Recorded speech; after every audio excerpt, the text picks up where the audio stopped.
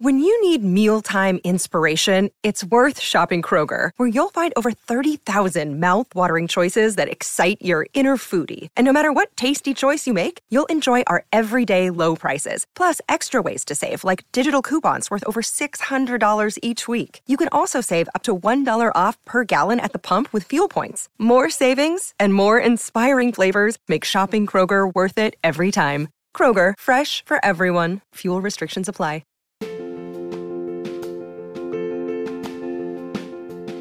Hello and welcome to Big Gay Energy. I'm Bree. I'm Theora. And I'm Caitlin. Come along with us while we dive into the fun and nuances of queer media. Representation matters, and we're here to talk about it.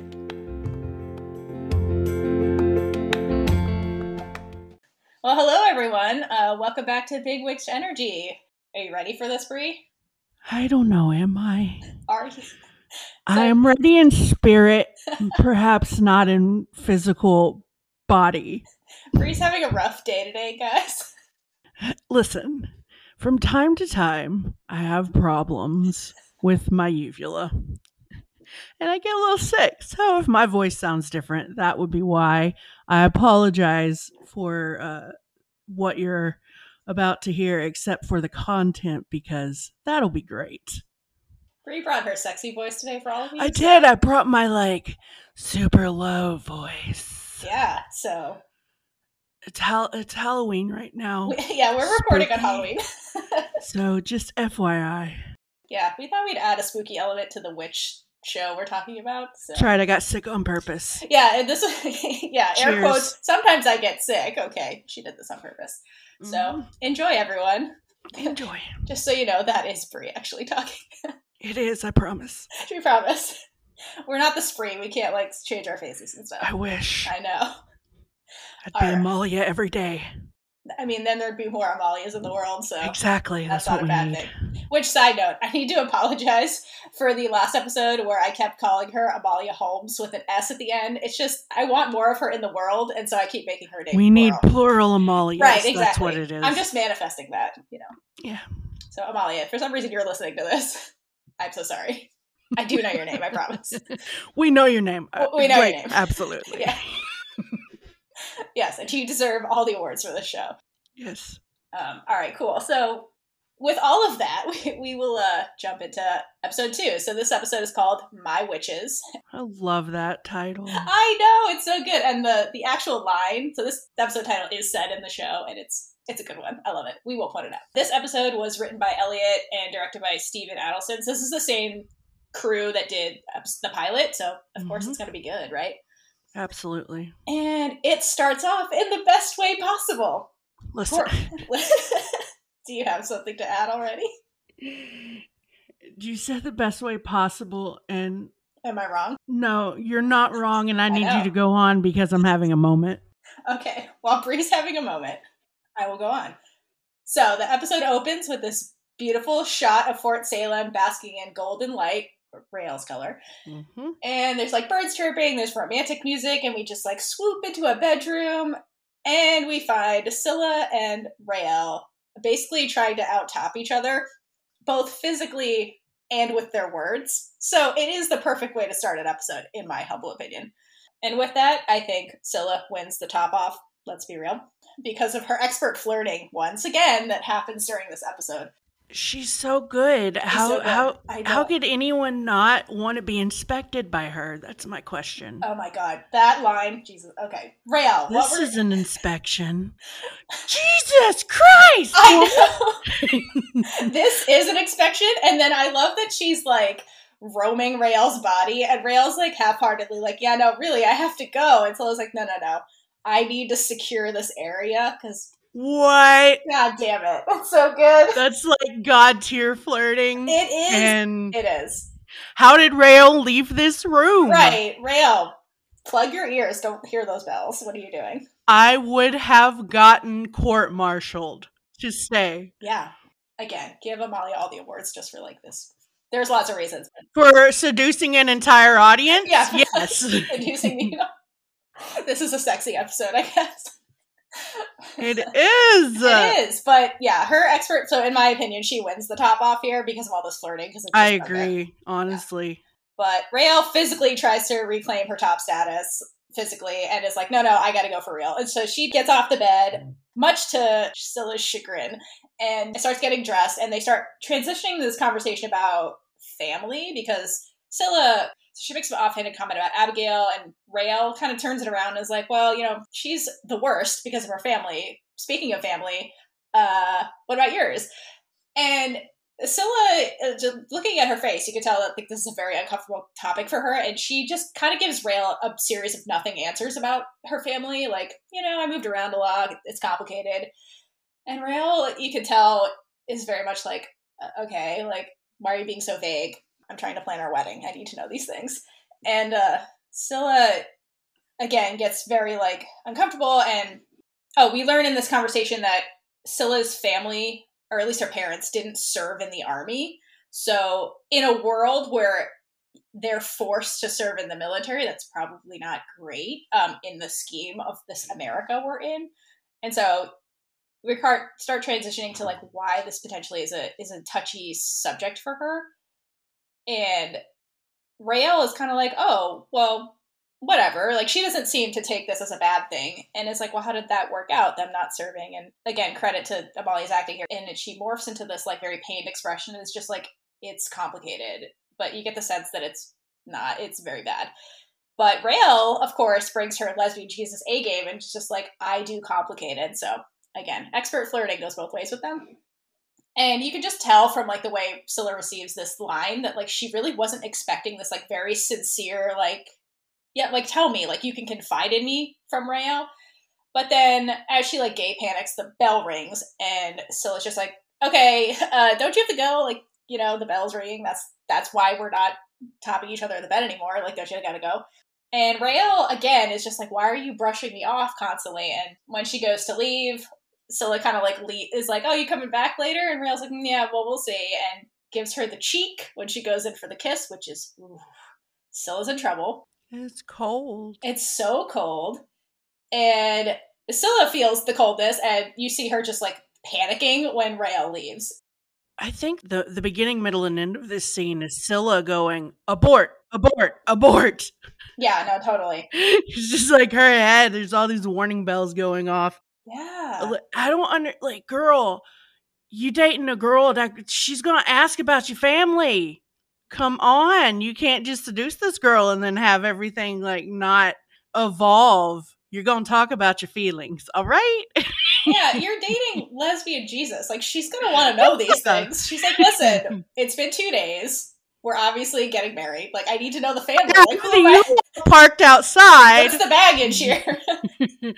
Tell me about the fam. I know. Are they going to like me? No, I like the U-Haul comment, because at this point, has Raelle even slept in her own dorm? I don't think she has. Maybe, like, twice. Really? Before... I think maybe. Okay. It's like, I'm pretty sure we've only seen her sleep in Scylla's room at this point. I know, that is the truth. But she's like, unless, well, I guess I know I'm not coming over here tonight. Gotta get my toothbrush back. Yeah, tonight it's not happening. She got the cheek. That's oof. You get the cheek, you're not getting any.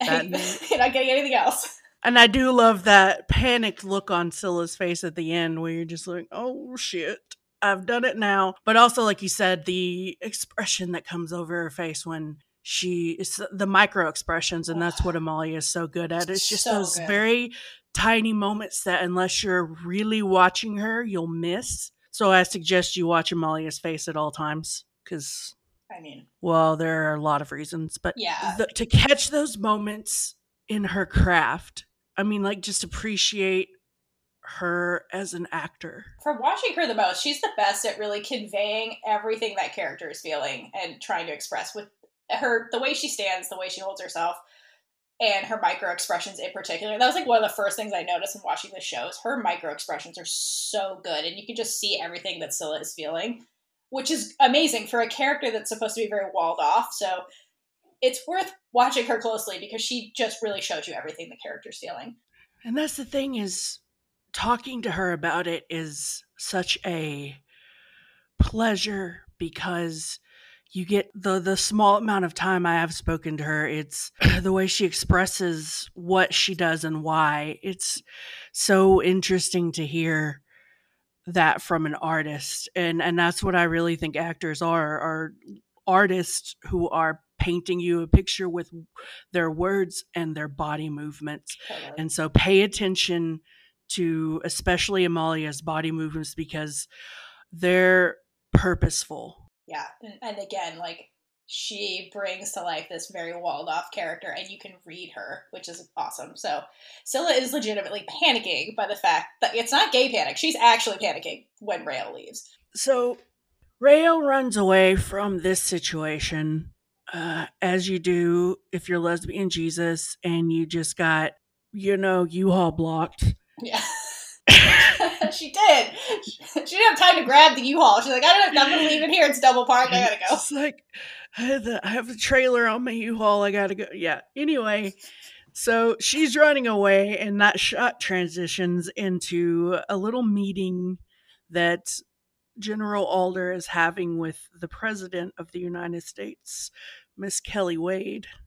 We're about to see a nice big witch energy off going on. Yes. When these two are in a room, that's what's going on normally. Okay, in this episode in particular, there's a lot of like what I can only describe as big witch energy measuring contests happening. The first one is this between Wade and Alder, but there's ones that happen later between other characters. But this one's amazing because we learn that Kelly Wade is a human, so she's not a witch, but she's still showing off her BWE. Which, I'm not mad at that. Exactly. Like, we can give her honorary status. Yes, totally. Because she's talking to General Alder about the spree and how the army has not accomplished what they have said they're going to with stopping the spree. So we have all these little moments in this scene where she's basically making fun of witches and General Alder. And saying things like, we're going to get to a point where there's no safe place to be a person. So being a person, she's not counting witches in that. Witches aren't people. And you get this feeling that she's just conveying that witches are tools for the humans to use. And even if she's not consciously saying that, that's what comes across. And you can see Alder's anger and frustration at having to sit here and listen to this woman and give respect to this woman who is giving no respect back. That does not sit well with Alder at all, because that's making fun of everything that she is. She is the Mother Witch, and you are in her territory being disrespectful to the origins of who she is. And that's why it's a very important scene. It paints a really interesting picture of the human witch dynamic. Yeah, absolutely. And this whole scene, there's another scene that happens later, and I'll point it out that's like parallels this scene. But this one here with Wade and Alder is very much like a power struggle kind of conversation where, Sarah Alder, as we know, is in charge of the witches. And like you just said, like, you get the sense from all the humans, they're not like accepting so much of the witches as they accept that they can be useful to the humans for fighting wars. And so Kelly's coming in there being like, well, why are the spree still running amok and you're obviously not defeating them, or it's going to be unsafe for me pretty soon, so you guys better do something or I'm going to replace you, is kind of what this conversation is. And Sarah tries to pull rank by being like, well, these are military matters, I don't have to involve you in this. And Kelly's like, no, the American people elected me, so yes, you do have to report to me. So it's like a power struggle kind of conversation. And Sarah, you can tell, like, she's got this like facade on and trying to be like diplomatic throughout this conversation, but by the end, like, the biddies start like surrounding Wade, so you can tell that Sarah like takes this personally, like the witch stuff. So it's not just like this political thing to her. And there's another scene later that really parallels this to show that the witch army and like stopping the spree is something that's personal to Sarah Alder. It's not just like business like the way it is for Kelly. Did you have anything else on this scene? Because I have a couple of things. No, girl, you go for it. Ooh, all right. First of all, Elliot, I love the choice to make the president of the United States a badass woman of color. Like, I want to live in this America where this is the president. It's like, That's something we need in this America. yes, sorely. Spree be damned. More women. Oh my God, yes. In POC and power positions. Exactly. So I love that choice. Love it. And the actor, I don't know her name. I'm very sorry. She's so good. Like, She is so good. Love her. It's like she makes you understand where she's coming from, but also dislike what she's saying at the same time. Yes. He's like, gives you that slimy politician feel, but with some authenticity behind it. If that makes sense, like, you know, she started from a place where she's trying to do the best she can for, you know, the people of America, but inevitably politics itself gets in the way of that. Yeah, totally. And you can kind of see from her perspective, like, if the spree is running amok and just like mass murdering and we're not stopping them, it makes the president look bad. So that's kind of why she's like coming to Sarah now. Yeah, it makes her seem like she doesn't have power. And one last thing I want to talk about. So when we first enter this scene, Sarah's like spritzing her witch garden and spritzing her witch garden. She's spritzing her witch garden. And the president is like over her shoulder being like, so wait a minute, if I chew on these herbs during a full moon, I'll like float in the sky like, what are you, basically? Again, othering the witches. And Sarah mentions 3 different herbs and says that this is what's the ingredients for salva. So I thought we'd take a moment. Wait a minute. Ooh. Are we about to have a Dr. Theora's lesson? Yes, we're going to have a Dr. Theora's pharmacology lesson right now. Okay. Here we go. Get ready, guys. Buckle your seatbelt. Yes. So the 3 herbs she mentions are henbane, aconite, and yarrow. And so I was just kind of curious why on earth these 3 herbs make up salva, because we've talked a lot about the salva. But anyway, so I'll start with henbane. This particular one, there's a couple of chemicals like scopolamine that we can derive from henbane that we use in modern medicine. So like if you've ever gone on a cruise ship or somewhere where you're motion sickness and your doctor gave you like this patch you kind of put behind your ear for like 3 days, that's scopolamine. So it comes from henbane. And so what it does is it kind of like, it's anti-nausea, which is why they give it to you when you go on cruise ships. There's another compound called atropine that you can get from henbane that can slow your heart down. So if you're in like in a code or where your heart's beating too quickly, like that's something we use in like emergency medicine to slow it down and normalize it. And so if you keep this in the context of salva, which is they use when they're jumping out of planes, it keeps them from getting nauseous, which is important when you're flying through the air, I guess, and slows your heart rate down because, you know, that seems like an adrenaline-inducing situation when you're jumping out of a helicopter. So I guess this one's to kind of like stabilize the witch's body is kind of why this is in here.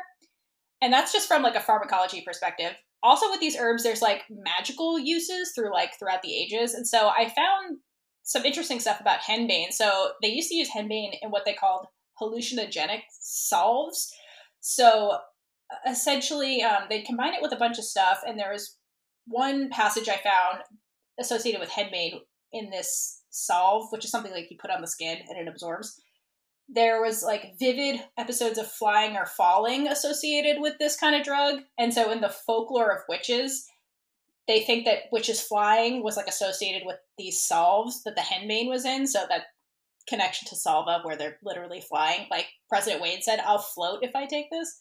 And I found this other passage in like magical lore about henbane that was really interesting. And it was reported by this guy named Albertus Magnus, who said that necromancers, so the necros, used henbane to invoke souls of the dead. So I thought that was interesting. So tied to Scylla, the necro, introducing us all to salva.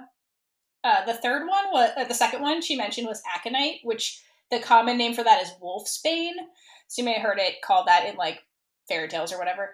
And historically, it was used to like kill carnivores like wolves from like a protective perspective. And of course, humans were like, oh, if it kills wolves, it'll kill people. So it was used in poisons for a lot of the time. And the way it works is it can affect your heart basically and your muscles.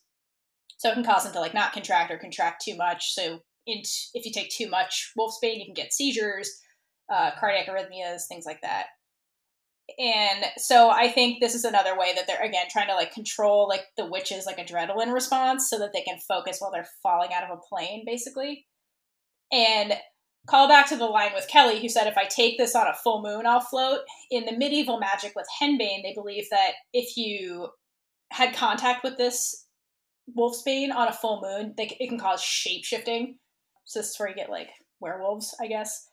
Can I get some of that? Right. I'd like to shape-shift, please. Some shape-shifting, please. Just don't take too much, because you might die. Yeah, let's not have that. No, let's not have that. That's why these drugs are dangerous. And then the last one was yarrow, which, honestly, I couldn't find a lot of useful stuff about yarrow. It just seems like it's a filler ingredient. From a pharmacology perspective, it has a compound in it called salicylic acid, which is what aspirin is. So I guess some level of, like, pain relief, again, when you're falling through the air. And lore-wise, the actual plant is called Achillea millefolium. And the genus name, Achillea, comes from the Greek figure Achilles. And so in the stories about him, they said that he used to carry yarrow to treat wounds after battles. So maybe it's just military battles, Achilles, and that's why they threw yarrow in there. So that's Salva, everyone. You solved the Salva. I don't know about that. If anyone knows more about this, let me know. Yeah, I really love that you explained all of that, because I love the mythology and lore that they use in the show, and Same.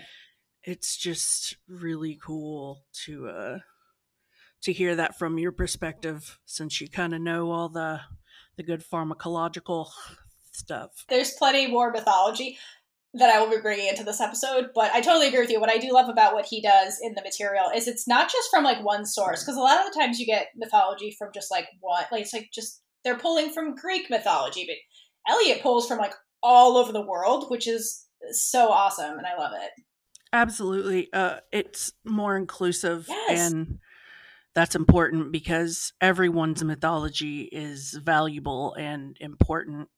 So we should learn more of that, especially in the U.S., I believe. 100%. Yeah. But that, with the end of your lesson, gets us to the opening credits. We promised we would talk about them. Yes. In the last episode, and now here we are. They're epic. That's the first thing I'll say. But first of all, the song is composed by Brandon Roberts, who does the entire score for the show. Is amazing. And it's a song and an opening credit sequence that I can watch. I refuse to not watch it. Like, if I watch an episode, I will watch the entire thing through every time. The imagery from the opening credits is absolutely amazing. You pick up something new every time you watch it. Yes. It has this old tapestry vibe in the way that it floats on the wind, that you get all of the history and you see how witches have affected the history of the United States. And you follow this thread around the tapestry that shows you different witches in different situations, and a fabric version of the Salem Accords in the background. You've got paintings of witches in battle, and also a very important image that is the map of the United States. Yes. As it is in this world. It's a little bit different from the one we all know. Just a little. So you've got some states missing and some states changed. There are different borders, and you've got an entire swath of the middle of the country that's just no longer states. It's the cession. So we're missing Arkansas. We're missing Missouri. We're missing... What else are we missing? I think there's, like, one Virginia, and there's, like, one Carolina. Yeah, there's one. Things like that. Yeah. Unfortunately, Florida still exists, so as somebody from Florida, that pisses me off. Like, why on earth is this still here? But yeah, I'm sorry, everyone. And somebody who lived in Florida, I agree with you and think that it should have just skittered off into the ocean. Yes, 100%. But unfortunately, it's still here. But I'm sorry if you're from Florida and you love it, but we're just not fans. Florida's gaslighting you to think you like it. It don't, is. Trust me. Have you seen the bugs there? I know. As somebody who doesn't live there anymore, Florida's gaslighting you. Trust me. Yeah, I'm not a fan. No. So we've got even some switches. You've got Louisiana is now above Texas, which, yeah. What the heck? I'm guessing Texas doesn't have a panhandle anymore. Yeah, but it just goes to show you the impact of, like, again, like, Sarah Alder, like, literally changed the landscape of America. Like, precisely. right? With making this deal with the military, Yeah. she's changed. One little thing can change everything in history, Yes. and that is exactly what the point is, Right. and the reason we're seeing this map. So the stitches lead us around the opening tapestry, showing us lineages of witches, flashes. We go to General Alder, and then you get to see something I think is worth pointing out is the first bellwether witch to serve. So that just tells you how important Abigail's line is, and how it all started at the beginning with Sarah Alder having the first bellwether witch serve with her, who was a freed slave. So big important there. Then we go to the flag, and we've got pentagrams for the stars and logo. You've got the name of the show in very patriotic letters with the stripes and the stars. So it really evokes a patriotism, but it's infused with witch energy. Yeah, great. That's a perfect description. And in this episode, we get into Sarah Alder's origin story that kind of explains a lot of this, like the one event you're talking about that changed everything. One thing I want to point out in this opening sequence is you see this alternate universe version of the crossing of the Delaware with Sarah Alder. And in an interview, Lynn Renee, the actor that plays Sarah Alder, mentioned that, like, that is, it's not just like a reenactment. Like, there was no Washington crossing the Delaware in this, because Sarah Alder, like, infused herself in the military. She's the one that did that. So she was very influential in literally shaping America through these, like, historic moments that would have otherwise happened with, like, other military leaders. But because of that, it was Sarah Alder and, like, her witches and the tornadoes that did all this. And that painting, if you really compare it side by side with the actual, like, Washington crossing the Delaware, it's, like, so similar. Like, they did a great job recreating that for this show. It's amazing. And if you grew up in the United States and you went to school and had to take American history, you're familiar with that painting. So it would have evoked, like, what is going on here? Like, is this, because we all know that painting if you're from here. So I really love that touch of putting her in the place and having Washington just not have done any of that. It's very powerful. Yeah. So this is truly alternate universe America and alternate universe Earth. I'm here for it. too. Like, can we live there? I want Wade as my president. We've been over I want this. Wade as my president. Right. I want Sarah Alder as my general. And yes, ma'am. This universe obviously has its problems, but I'll take it. Yeah, I'll take it. Florida exists, so it obviously has problems. But Florida dis. From the opening credits, we jump out of that. Do you have any more thoughts on that? No, I'm good. We can go to breakfast now. It's breakfast time. Tally and Abigail are already eating, and Raelle, being the hot mess express that she is, runs in. I love that phrase. I'm going to use that. She's a gay disaster this whole episode. She is a gay disaster. Just in general, but here it's pretty bad. So basically, Raelle comes in and she's like, I was late for the bell, and they're like, yeah, we know. And oh yeah, so Mama Costi gets Raelle in trouble, and she now has night duty because she missed her bell and missed inspection. So this is happening. Abigail's annoyed. Tally's just like, wow, I need better friends, and looks over and lo and behold finds one of her childhood friends from the matrifocal compound, Glory. So we get introduced to Glory Moffat. Love her. We love Glory. We do. Oh, I love We Glory. need more Glory. Yes, Elliot, yes. And so Tally and Glory go and talk, and basically you kind of get like this foiling happening with Glory, where Tally is very excited to be in the military. As we all know, this was like her big choice, and Glory's just like petrified. She's like, Tally, I can't even believe you're here. I'm so scared. I can barely do seeds. I'm afraid I'm going to die a terrible death. And Tally kind of like calms her down, and, you know, she's like, it's going to be great. Don't worry about it. You got this, kind of thing. And by the end of it, this officer woman comes over and is like, hey, I need to steal your coffee because the officers are all out. And they kind of part ways, and the woman makes this comment to Tally, oh, you remind me of my daughter, which comes up later. This is General Clary. General Clary has one of my favorite moments in this whole episode. that happens. And then Mama Costia comes in to the room and is like, hey, everyone, there's a pageant happening, and let's make this more competitive, and we're going to compete as units to see who gets to go to the pageant. It's a chance for them to get off base. So girls are all motivated, and everybody stomps. And I love that they carry through this theme of the stomping as a way to energize. I mean, I've seen that used before in other things, like other military type situations and things of that nature. So that's just something I liked. Yeah, it's like a military version of just like screaming uncontrollably, which you can't do in the military. So they're like, let's just stop. But yeah, they do it a lot this episode. But yeah, after breakfast, we're going to go hang out with General Alder, who's seeing the president off. So after the motorcade drives off, we see Anacostia runs down the stairs to chit-chat with Sarah. And you can see from the very beginning of this that General Alder is very pissed off. Their conversation, I think, went just as well as it did when we were with them in that last scene with the Salva. So they have a little chat about how the president's threatening Alder with bringing out conventional forces to fight the spree if they don't bring home a victory in Ukraine. I'd also like to give Kelly a note. It's probably not a great idea to threaten Alder. No, not at all. Well, so she can fly alive with her voice. That's the big witch energy I'm talking about. Exactly.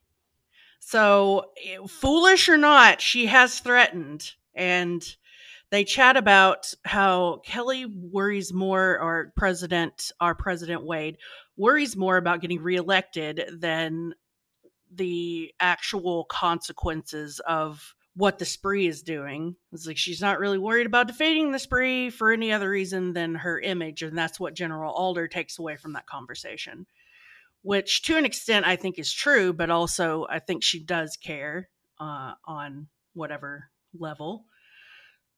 So they talk about how things are going with their fight with the spree, and they talk about Ukraine. But they're walking towards a bunch of kids who are playing and laughing as they do this. And they're getting closer, and we find out that these children are the fosterlings. And this is where we get a really nice little tidbit of Anacostia's past, because she was a fosterling.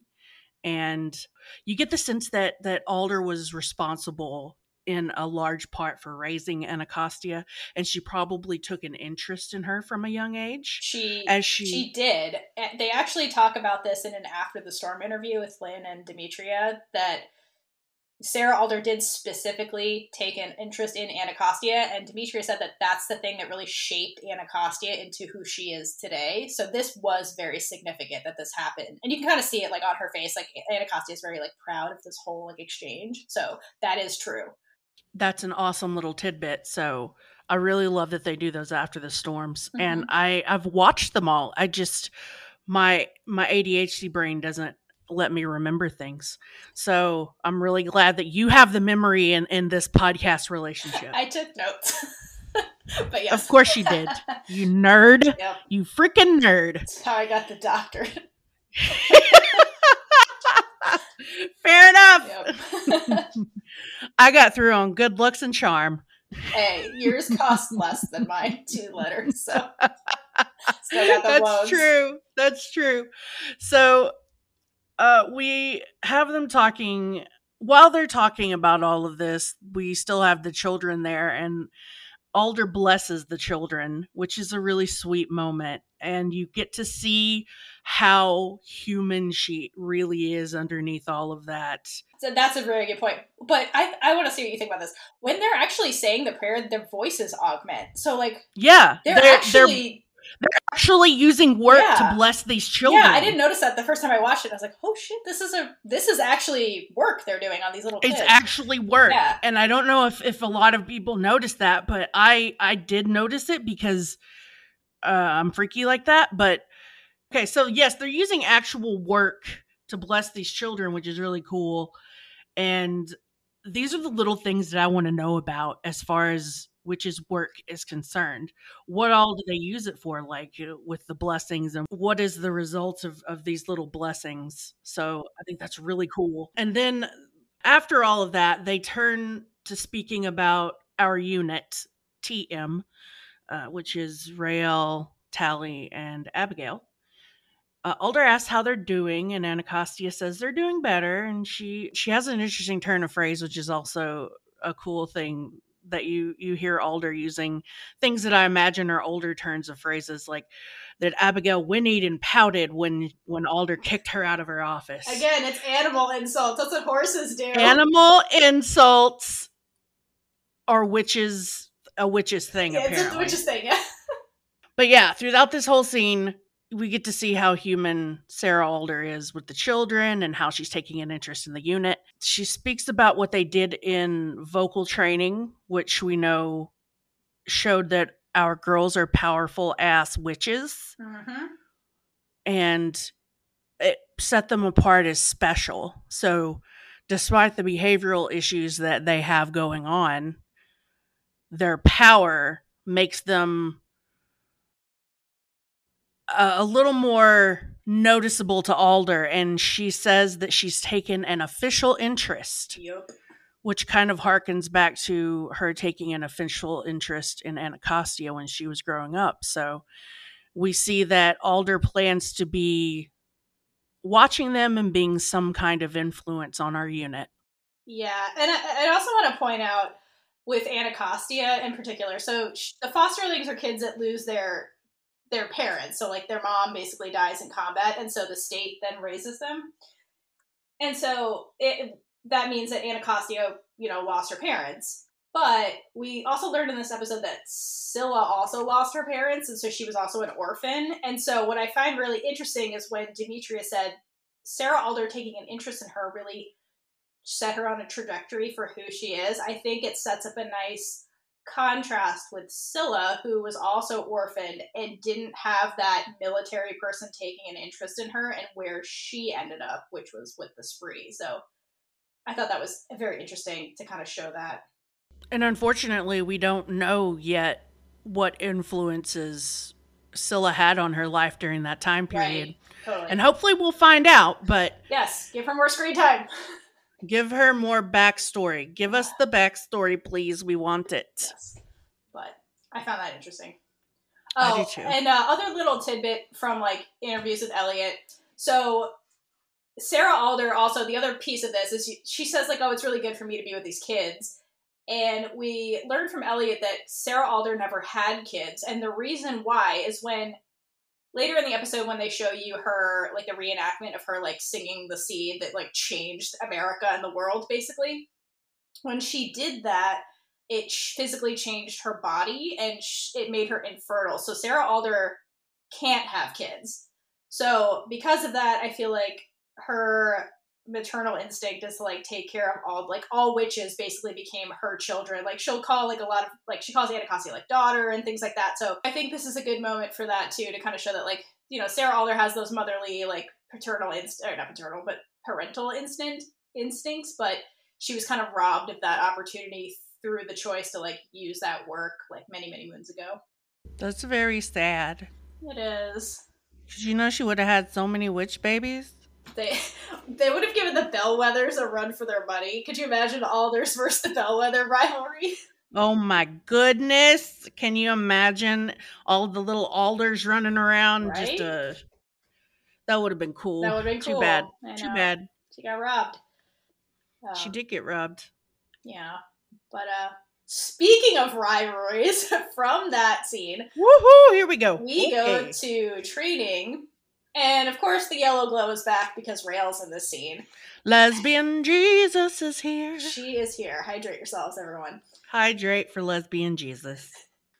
And this scene gives us the first exchange of many of the Bellwethers versus the Swites, because we're introduced to Libeswite, and her and Abigail get into this amazing bantering where they're just slinging insults at each other. And listen, I'm just gonna highlight my favorites from this because they're amazing. So Libba starts off by calling Abigail bedwetter while slow clapping. I loved it. It's so good. And then And then she tells her she has a face like a spider abortion, which... What? I'm using that in everyday life now, by the way. What does that mean? I can't even, like, formulate the imagery in my mind for that. I don't know what that means. I want to see the tiny spider doctor doing the tiny spider abortion. What the hell? It's so good. And then Abigail comes back with calling her a contagion, which I love, and says, "You're the kind of stupid that spreads." Oh my god! And when Libba keeps, like, negging her after that, she comes back and says, "Maggots will reject your corpse." I love that. It's so good. This entire exchange is so well written. It's so funny, but also so freaking... They go so hard. I appreciate it. I love it. And the insults are just, like, wild. I love them so much. So yeah, from them you get this epic, like, Montague versus Capulet vibes, like they're warring families. And at the end of that, basically, Mama Costi comes in the room and she's like, "Yeah, enough of all this nonsense. I'm here, look at me." And she's holding this pointy spear-looking thing as the cadets kind of circle around her, and then she tosses the weapon to Tally, and she's like, who obviously, like, fumbles it because it's Tally, and she's like, "All right, now try to stab me with this thing." And poor Tally attempts multiple times to, like, kill Anacostia like a good soldier, but Tally, you know, doesn't have it in her. So Mama Costi gets really annoyed, and she's like, "Oh my god, is anybody here gonna actually, like, be a soldier and try to kill me?" So Libba and Abigail, being, like, the fearless leaders they are, both go for the spear, but Abigail gets there first. So Abigail does come at Mama Costia, and oh my god, sorry, I have a dog on my lap. Mama Costia anyway, Abigail comes at Mama Costia, and Mama Costia does this work that disintegrates the spear and flings Abigail up to the side. So that's their lesson for today.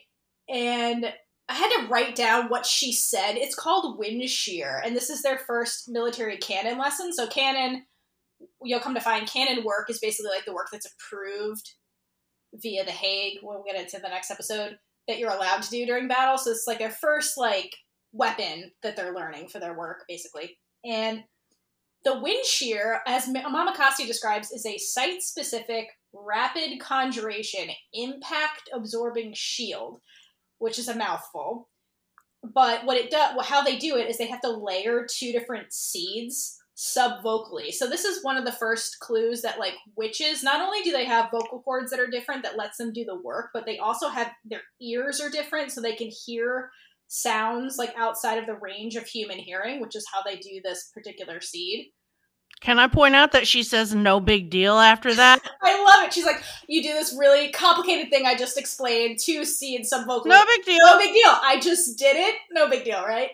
Yeah, you can do it too. Like, this is easy stuff, easy peasy. I love Mama Costa. And the look on her face too is so smug. Mm-hmm. It's love it. Big witch energy, guys. It's so great.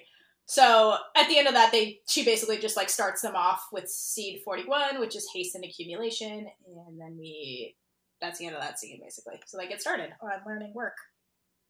I love it. Just learn some work, girls. But after this scene, we get post-training. Our unit is walking down the hall, and Tally wants the goss. So she's catching up with Abigail, who's just going down that hallway, walking real fast. And Tally, like the little cute exclamation point she is just asking her about Libba and what that was all about. Sexual tension. That's what it was about. Yeah. Subtext. So much subtext.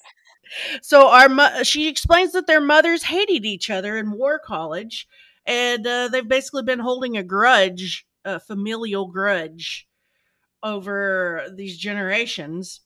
And then she lets out a little tidbit about how it was added to by Libba, and Raelle is just in the back this whole time looking like she wants to be anywhere but here listening to this. She's like, bullshit. I have my own gay drama. Me and Scylla are fighting. I can't deal with this. I'm fighting with my girlfriend, so I don't want anything to do with your, petty rich people drama. That's how I see Raelle thinking or what I see what Rael thinking in the background there as she's like sipping her coffee. Lesbian Jesus has better things to worry about. Abigail and Tal, they're all walking down the stairs, and Rael's rolling her eyes, and Abigail says that Libba danced with her cavalier before she had a chance to. And I'm like, is this some kind of weird West Side Story gang warfare thing with like Debs and ballrooms? What language are you speaking? Yeah, it's Romeo and Juliet, Capulets and Montagues. That's what's happening here. Yeah, so we find out that it wasn't really about the guy. Of course not. It's about the sexual tension between those It's two. about the sexual tension between Libba and Abigail. Not about the guy. It's about Libba. No.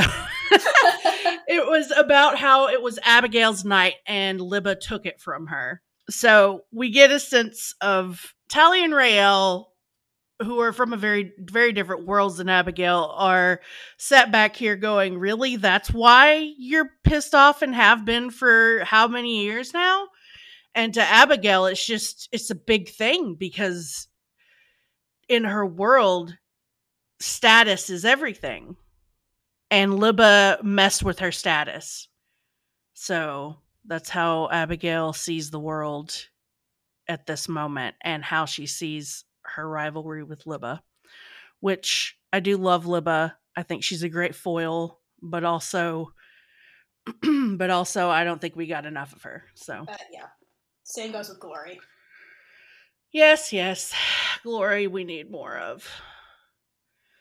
So that's pretty much that scene. We just find a little bit more about Abigail and Libba and their past together and Abigail's past in general. And also, like, this is a little bit about the, like, I guess, elite culture in the military, too. That Correct. goes on with these witches with, like, these ballrooms and the cavalier thing. And Abigail explains that, like, the date is, like, astrological. And so there's, like, this whole cultural thing that goes into these ballroom dance type. It's like a coming out, like a debutante coming out. Yeah. No, totally it is. And it's, I think it's obviously restricted to, like, the elite society because Rael and Tally are just like, what the hell are you talking about? Like, obviously this doesn't happen in the matrifocal compound or the session. So I thought that was interesting, too. Another, like, background tidbit of yeah, absolutely. Witches, yeah. It just shows their differences. Totally. It's more world building. It's really cool through this story. It is. Freaking world building, Elliot. You're a genius. He's so good. Yeah, it's so good. So just a tidbit there. Just a nice tidbit to get us into the mystery of Helen Graves. Yes. Also someone I love. Right? More of her, please. More of her. I'm sorry, but that actress is hot as hell. She is. She's got that way about her. Her energy is so good. More of her, please. So we go to Rael on night watch, who is patrolling very oddly through a hallway. I love that her jacket's not even up. Like, she looks disheveled. Like, what is she doing? Rael. She looks like she just came in from, she got a hangover and she's She does! She does! And it's like, girl, you're supposed to be on night patrol, which means you're like, on duty, girl. You're duty. Supposed to be like patrolling the grounds. Why don't you get your military ass together? It's zero fucks Rael. Like, but also we know that Rael can't wear a jacket. So you know, you're right. Not even her army uniform we've seen her wear properly. So you are correct. That is what's happening. There you go. Thank you. Exactly. So she's walking down a hallway, and we have Helen come into the building behind her, and she looks like she's sass to begin with. Mm-hmm. So she scares the crap out of Rael by coming up behind her, and they introduce each other. And so they're like, you must be private caller. I brought some coffee. And then Rael turns her down, and I'm like, why you turn down the coffee, girl? You look tired. You have a hangover. What do you get? You have a hangover. Take the coffee. You're going to be out here all night, right? So then Helen goes around checking the door, and I'm like, Rael, were you supposed to be doing that this whole time? No, and you're I love just that. falling down on it? Rael was literally just walking down the hallway doing nothing. Yeah. And Helen is just like checking doors. And we're like, Rael, you weren't even doing what you're supposed to be doing. Lesbian Jesus is bad at guard duty. That's what I learned at this episode. She is bad at guard duty and hungover here. But she is sassy. So yeah, that's a constant. She gets points for the sass coming back. So we get Helen. We find out Helen's a sophomore in War College, and she's also a necro. And that's why she's so sexy, I guess. I guess it's the necros are just sexy, y'all. That's a thing. So Raelle gets curious automatically, and we know why. And she's asking Helen about necros and what it's like, and Helen's explaining that it's like they channel the power of death itself, and I need to know more. We all do. And just so apparently death has its own magnetism and resonance, and it's highly directable in combat situations. And she's giving me this total sexy, intense death girl vibe, and Scylla's got the same thing, and I love it. More into it, yes. So basically the dead are great for gathering intelligence. So are they animating the dead and then they're being spies? Right, because later there's a battle where there's dead people and no one's channeling them. So I'm really curious how this actually works in combat because we never see it. Yeah, we haven't seen it and we need to know. We need to know more. Thank you. So Raelle wants to know all of these things about necros, and Helen wants to know why she's so interested. And she kind of doesn't tell her for a hot minute, and then Helen kind of makes fun of her a little bit about that, and she said, fine, I may have a special necro in my life. And that's when we get to her telling Helen about Scylla, and Helen imparting her knowledge about Scylla to Raelle. So she tells her about how her parents died, and that Scylla's been through a lot, and that there's also the whole thing about necros being the bastard sisters of the witch community, and I need to know more about this. Yes. Like, can they like bring back a dead army? I don't know. Well, someday maybe we'll see. And she says, don't quote me, but here's what happened to Scylla's parents. Like, that the army killed them. They were Dodgers. So Raelle is looking very troubled by this conversation, and you kind of see the gears turning in her head. And I really love the way Taylor manages to get that across, that she's feeling all of these conflicting emotions. It's like 10 out of 10, girl, because I can tell that Raelle is thinking about, oh my God, her parents were killed. Well, that much must explain why she doesn't want to talk about this stuff. I think also what she's trying to convey too is that connection there, because in Raelle's mind, the army killed her mom. So I think that Raelle can relate to Scylla not really wanting to talk about this, because in the first episode we see Raelle doesn't really open up about her mom until like much later with Tally. So I think she kind of is like, okay, I get why she was being so evasive. Like, absolutely, they have a lot more. They have a lot in common in that way. Yes, they do. In the sense that Scylla and Raelle were both not very forthcoming in the beginning of this show. So you see that there's a level on which they can understand one another that other characters can't. Yes, very well said. Yeah, I agree. Cosign. And then we have Helen, who's casually walking around looking into windows with her flashlight, keeping up the pretense that they're actually doing a night watch and patrolling things. And if the base security is up to these two, I really think the place would burn down in flames. But I want to know if everyone is like this on night watch. Right? Is it just a punishment that people have to do? Right. But basically, it comes down to sad lesbian Jesus is sad lesbian Jesus, and Helen offers to cover for her and let her go home and sleep, when really it would be we know that Raelle would just go straight to Scylla's if that were the case, if she were to go off guard duty. But she says no, she's gonna soldier on. And I really think it's that she's got to brood about all of this before she goes and talks to Scylla. And Helen is like, all right, fine. And Raelle walks away, and then that's when it happens. That's when we find out that Helen is not exactly who we thought she was. Because you get the spree music coming in, and this cool reflection shot in the window, and dun, dun, dun. it was Scylla the whole time. Because she uses the lighter to burn the Helen's face off, and we see Scylla. Scylla. Bad spy, Scylla. Bad spy, Scylla.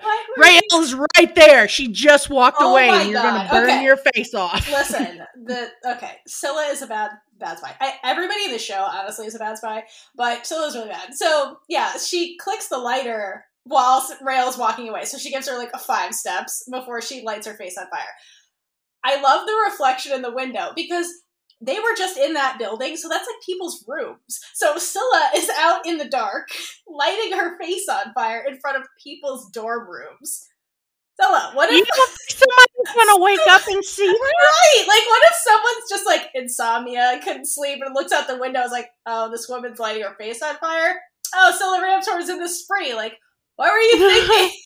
She's so bad. I love that Amalia has said in the past that, Scylla's not very subtle. And we're like, are you kidding me? Okay, this is Scylla, I'm not sure she can define that word. There's a difference between being subtle and being smart. Scylla's really smart, but then she does dumb things, and you're you obviously did not think this through at all. That's the thing, is she just does things, right. and she and Rael have that in common. Oh my god, Scylla does things because she can, and then you're okay, but the consequences of this, what were you thinking? So that was dumb, girl. She's just trying to be dramatic. It's her drama extraness coming out. That's what that was. Absolutely. She's it's cooler to do this in the dark. Yeah, let's do it in the dark in front of people's rooms. But what if Rael's hey, I want that coffee, and comes back? Yeah, and all of a sudden there's Scylla standing there in the same uniform with embers burning off her face. Yeah, I said, Helen is doing necro stuff. What do you want? She left me this coffee for some reason. I love it.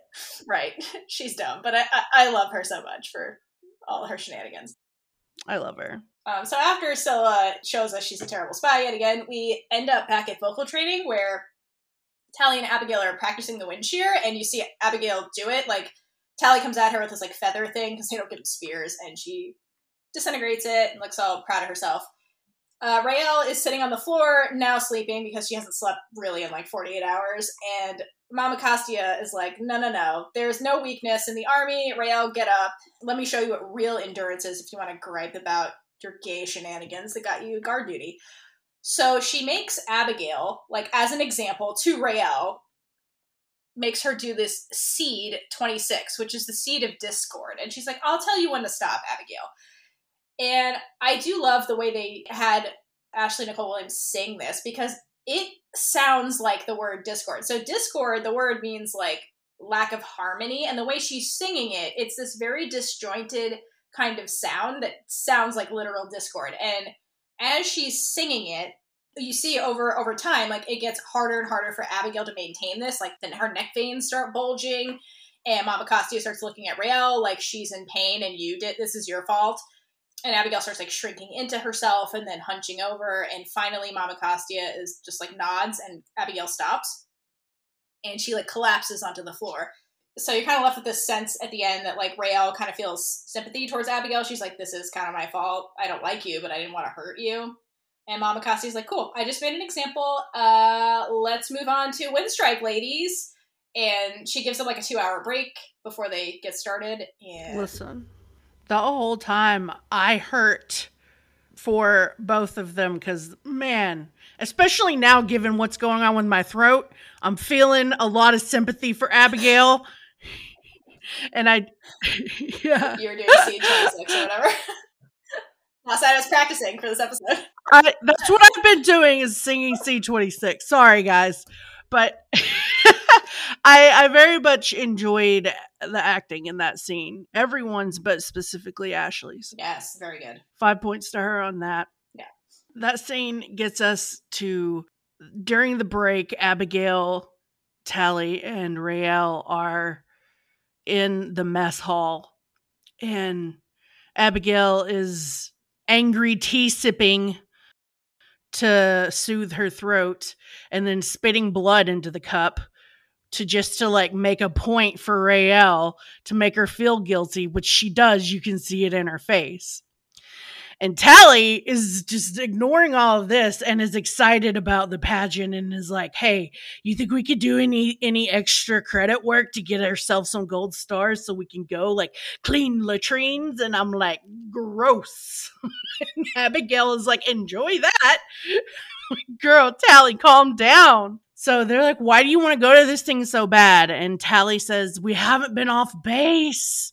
And girl, I feel you. You just want to go out in the world and enjoy yourself. I get that. But then we have Rael still looking guilty over there. And she offers to... Well, Tally's kind of encouraging them to talk, I guess. And so Rael offers to heal Abigail's throat. And you could see that Abigail is really not sure about this. She's like, I don't want your country shit on me. Or is that the line? Yeah, that's what she says. Yeah. Which, rude, Abigail. Who taught you how to talk to people? Like, yeah, there's a reason that your throat hurts, but you don't have to be a bitch about it. Right? I mean, it's Rael's fault. But yes, I agree. Like, that's a low blow. Like, don't strike at her identity like that. So finally she acquiesces and lets Rael try to heal her.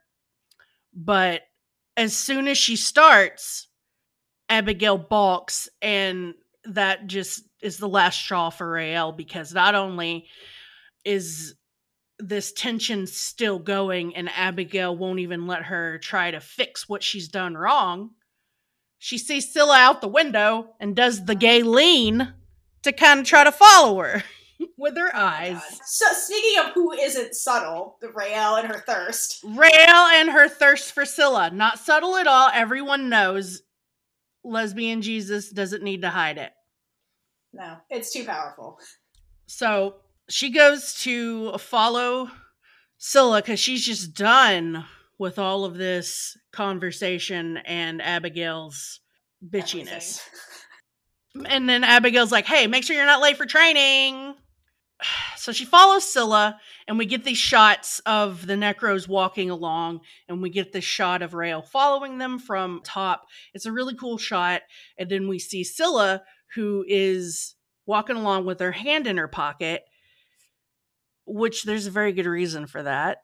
Because yes, I was hoping you'd bring this up. As Amalia said, the hand in the pocket is kind of her way of making Scylla look cool, like one of the guys from Greece. I love that was her pull. It's so cute. That was exactly what she said to me, and I'm like, I know, it's so cute. It's so cute, because she said that, and then I said, well, it totally works because it gives Scylla a fuckboy vibe. It does. And she cracked up at that, and I think it's true. She's a total, like, she has that total vibe. I know, it's apparent very much later in the scene, like in another scene, that is exactly Scylla's energy. It's very fuckboyish. But I also love that she's the only one with that body language in the Necros. So, like, are you trying to be confident with the other Necros? Yeah, like, are you trying to top the other Necros? I don't know. What's going on? Yeah, exactly. Which, go for it. Go for it. I mean, we're here for it. We're here for it. Top whoever you want. But I just love that use of body language. Mm-hmm. And once again, hearkening back to Amalia's just great work as an actor. Give her all the awards. She's all the awards. So it turns out that while Rael is following Scylla, Abigail was following Rael. So after the Necros disappear and Rael's baffled, she turns around and finds Abigail behind her, who is like being the little unit mom, being like, you need to get back in time for training. I'm making sure you're not screwing this up for me, basically. Rael's not having it. So she uses some words that Scylla used, which gives us an idea of Scylla's influence on Rael, and calls her high and mighty. You know, a little important tidbit there for you. Yeah, and that's pretty much it. So basically Abigail and Rael are watching each other for their own shenanigans. And from there, we cut over to the only goody-goody in the unit, which is Tally, who's on a payphone with her mom. So, again, what time is it? They're using payphones.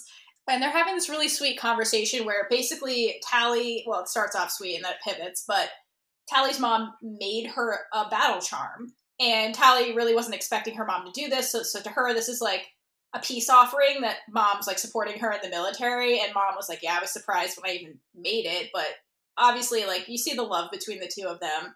And I kind of wanted to point out the battle charm she gives her, it almost looks like a cross with two like pitchforks on opposite ends and like half moons on the other axis. And Bree pointed out it's an Icelandic symbol. So again, like pulling from paganism from like another part of the world. And it's a protection charm, basically. And Mama Craven gives her the charm, and then Tally starts just like gushing because she's like, oh my god, mom supports me. And she's like, oh, I love it here, like my unit's great, which is a lie, they've been awful at this point. but Tally's just so excited and gushing. And what cover, Tally? I know. Mama Craven doesn't know your unit, like you don't need to lie. But I think she's just so overwhelmed with the support, she wasn't expecting that like all her emotions like come out. And Mama Craven starts getting uncomfortable at this because she still doesn't want her daughter in the army, and pivots into a conversation about Glory, who's scared.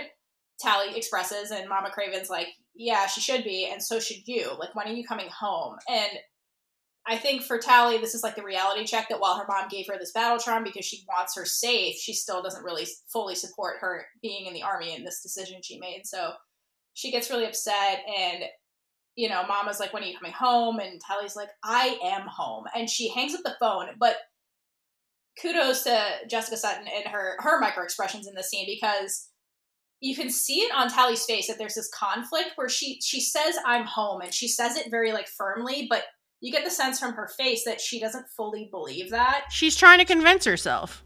Right. It's almost like she's having doubts right now. Like, she seemed very confident about all of this in the first episode we saw, but now she's almost like doubting it because like her childhood friend is scared and her mom is still not fully on board. So I think Tally's kind of edging into like her own kind of conflict about this of like, did I make the right decision? Yeah. You know, it's a bittersweet conversation with mom, ultimately. Kelly does go on a little journey in this episode, which is super interesting, and I think it gets a little it falls back in the background a little bit, which is a shame, but we do see her go through this whole journey about how she feels about being in the army and the decision she made to come there. So really cool, and we're going to see more of that later. So that scene gets us into training, where we're learning wind strike, or how to knock someone on their ass, because you see them do that a lot with wind strike. So you got Anacostia standing up by all these metal sheets that are standing on frameworks, and she's got her clipboard, and she's, you know, looking authoritative, and all of the witches are in lines, and they're throwing wind strike at these metal sheets. And each time they do, one of the assistants comes up and measures how deep their wind strike went into the metal. So we're getting a literal Big Witch energy measuring contest going on. And as they cycle through, we see our unit come up a couple of times, and they're chit-chatting about different things. Tally's telling them about the charm that her mom sent, and Rael and Abigail are still in argument mode. And they're ignoring Tally, so that makes Tally a little more aggro. And then we have that going on as they're going through the line a couple of times, and their wind strikes aren't that impressive. So then we hear Glory pipe up and talk about how when her cousin went through basic, they didn't learn wind strike until after Beltane. So that's where we get the sense that their army education has been sped up from previous years. And Anacostia tells them that, haven't you seen what's going on in the world? We need you trained like yesterday. Yeah, you get the sense this is all provoked by all the spree stuff. Exactly. And also, I love that she mentioned, basically, this is getting sped up.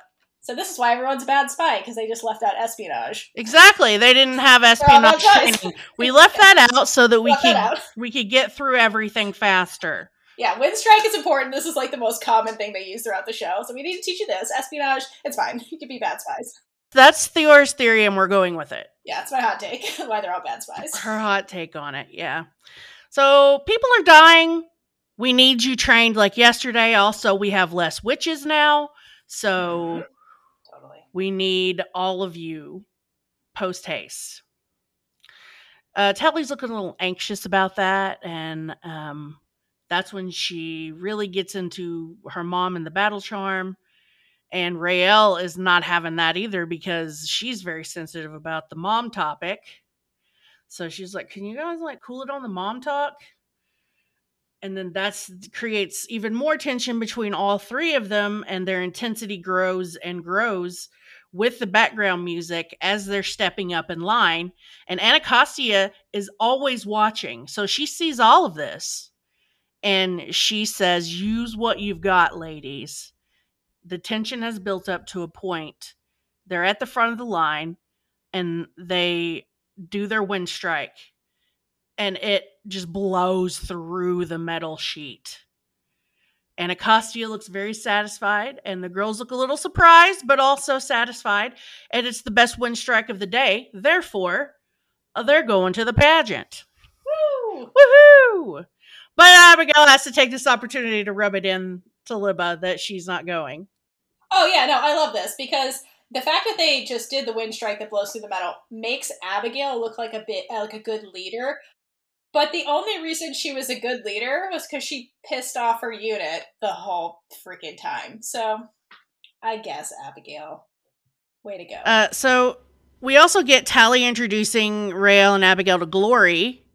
So, yay for Glory. And Abigail has, like, one of my favorite lines from the episode. When she says, as she's walking away, "Onward to glory, Glory." I don't know why that's so amusing to me, but it is. So... I'm a lover of puns. It's such an Abigail thing to say. It's such a dad joke. It is a dad joke. Thank you, Abigail. But I want to point out one little cute thing about Glory. So I guess they named the units. I don't know if this was a conversation or they're just like Anacostia named the units after like. I think it's they named. You're like, this is your unit, that's it. Right, exactly. I think somebody else names them, but Glory's unit is named after her. Like, her last name's Moffat, and it's the Moffat unit. So I was like, oh, Glory! But because she was out there being like, oh, I'm not that powerful, I can't get the seeds, but they named the unit after her, so I thought that was cute. So she must be the most powerful one in her little unit, or the most leaderly one in her little unit. Right, exactly. So I thought that was a good little tidbit about Glory. I love it. Glory Moffat. Yeah. We appreciate you. We do. I love her a lot. More Glory, please. All right, so that takes us over to the pageant. The bus drops everyone off, and they're all in their, like, blue fatigues, or, like, fancy army? It's a dress uniform. Thank you, a dress. You know, you're more than me. Okay, so there's, like, 3 classes. They follow the same as Army in our world. So it's, they've got their battle uniform. They've got slightly fancier, and then the fanciest, which is reserved for things like parades or being inspected, big deals. So we're in our class, what we would call class B's in the army, our army. So nice, but not super fancy. Got it. So yeah, they're in their nice blues. And I just wanted to note, in this particular scene, they're wearing their fancy dog tags outside of their uniform, which they don't normally do. They normally keep it underneath their shirts. But here, everybody has them out on display, so that becomes important in this scene with Tally, but interesting they did that. Mm-hmm. And so Mama Costi addresses them all. It's basically like, be on your best behavior, you're representing the army, but also like go have fun. It's every speech you got from a teacher when you were going on a field trip. Right? No, it super is. It's like, you better not, I better not find you doing terrible things. You're representing the school children. Yeah, totally. And then she releases them out into the pageant, and they walk past this sign that essentially says no balloons, courtesy of the army. So, Scylla, you're famous in the worst possible way. Scylla's famous. So no more balloons. She ruined balloons. Mm-hmm. Anyway, after that, they go into the pageant, and it's basically in this big giant field, and you see like these little teepee tents that are like vendors selling candles and like Sarah Alder action figures, and give me one of those. Right. Tally bought 2. Let's be real. And they basically walk through there and just like are having fun, not training and just like looking at merchandise. And Tally runs into this really cute little girl who's got this American flag and just looks genuinely excited to be at this pageant. And I think in this scene, basically Tally like gets on the girl's level and she seems very into like the witch army, and Tally like appeases her. She lets her wear her medal and calls her a soldier, and her mom is like beaming and mouthing like thank you, like so indicating that this whole thing means a lot to her little daughter who like basically idolizes the witch army. And I think what this scene is really trying to show us is like this is Tally's like childhood dream. Like Tally is somebody who obviously idolized the army, and because of where she grew up and how her mother was like, keep my daughter out of this, I get the sense that Tally like had to like kind of hide this part of her a lot. Like she secretly wanted to be a part of this army that was all witches and a part of who she was, but she didn't have that opportunity. So this is Tally being able to like appease her own inner child through this little kid. It's reinforcing her decision. Yeah, no, it totally does. Because, you know, Tally, like, it almost like she like feels really good after this whole exchange happens. She's like, wow, I just made that little girl's day. I wish somebody could have done that for me, like when I was younger. Exactly. So it's a very sweet moment. Yeah, it's cute. So cute. I die. She's absolutely adorable. And then she goes off and joins her unit in glory, and they meander throughout the pageant. Yeah. So we get Sarah Alder's origin story in this pageant, which is a very interesting and cool. The production value of the pageant itself. It looks like you're going to Colonial Williamsburg. You've got all these actors in the costumes, but at the same time, then you've got to represent storms. You've got these people with streamers running around. Yeah, it's like a stage play. Yeah. Yeah, it's like a stage play. You know, part school kids stage play, part, okay, we're at Colonial Williamsburg. But we're getting Sarah's story. She's being hung for being a witch, and then she sings her seed song, releases it for the first time, and she was never supposed to. Her family were the keepers of that seed song, and she releases it into the world for better or for worse. And that's why we're here today. But wait, hold on. Okay, so the guy on the gallows with her is like trash talking Sarah Alder, and they're like, yeah, we're gonna hang you and all this stuff. Shout out to the dumb bitch in the crowd that yells. Oh, yes, your favorite person. The dumb bitch in the crowd that yells, let the wretch have her say, because they were just gonna hang her up until that point. And the guy in the gallows like, yeah, we'll give you some final words. And then Sarah Alder, with the choke thing out of her mouth, then sings like they didn't know the witch was gonna sing. So, shout out to that woman, because if she didn't say that, we wouldn't be here, because they would have just hung Sarah without her final words. So, thanks, dumb bitch. Thank you. Well, there's also some really interesting wording as when they're talking about the witches. She's been consorting with savages in the dark woods. Talking about, I'm like, I don't know, that sounds gay to me, so I'm on board. But right, yeah, there's gay stuff happening. Now we gotta hang you. We've got these parallels with misogyny, otherness, witches, and racism, queer culture. Other thing, too, that they add in here that I find really interesting about Sarah Alder is he says something about her, like, you brought this to our shores, indicating that Sarah Alder's an immigrant, too. Like, she's not from America. She came from Europe or somewhere else and immigrated. So we also have, like, the immigrant component that makes her other, which I find really interesting about Sarah. Yes. That is very interesting. I don't think I really thought about that, but yeah, she seems like, yeah, she's like an American hero, but she's really an immigrant, which is fascinating. Which is like everyone was an immigrant, really. Totally, but like in her origin story, exactly. Yeah, it's interesting. But they also speak about familiars, or he brings up familiars when he's telling everyone her crimes, and that's when we get an interesting tidbit about witches' marks, because we've learned about where Rael's witch's mark is. We've seen where Tally's is. We've flat out seen Abigail's. We've seen Abigail, but what is a witch's mark? So, in a mythology sense, familiars would form a pact with a witch, and familiars would be little domestic animals, rats, cats, those kinds of things, and that's why we get that association with witches. But those familiars would ask a price from the witch to help them with their malfeasance or with their work. And that price was blood. So the familiar would suck on the witch's body to get blood, and that's the mark left behind would be the witch's mark. And so there were actual witch trials where preachers and witch hunters would use any kind of birthmark on a woman as proof that they were a witch, because that was their witch mark and they'd been consorting with familiars and carrying out malfeasance. So there's your little history tidbit on witches' marks. They were a real thing. The question is, were they shiny after sex, and did they try to experiment that in the witch trials? We'll never know. We will never know. It's not in the records. Not in the records. Not in the records. No, it's Puritan America. They're definitely not going to put that. Yeah, we're not talking about sex in Puritan America. Yeah. No, witches don't have sex. No one does. Anyway.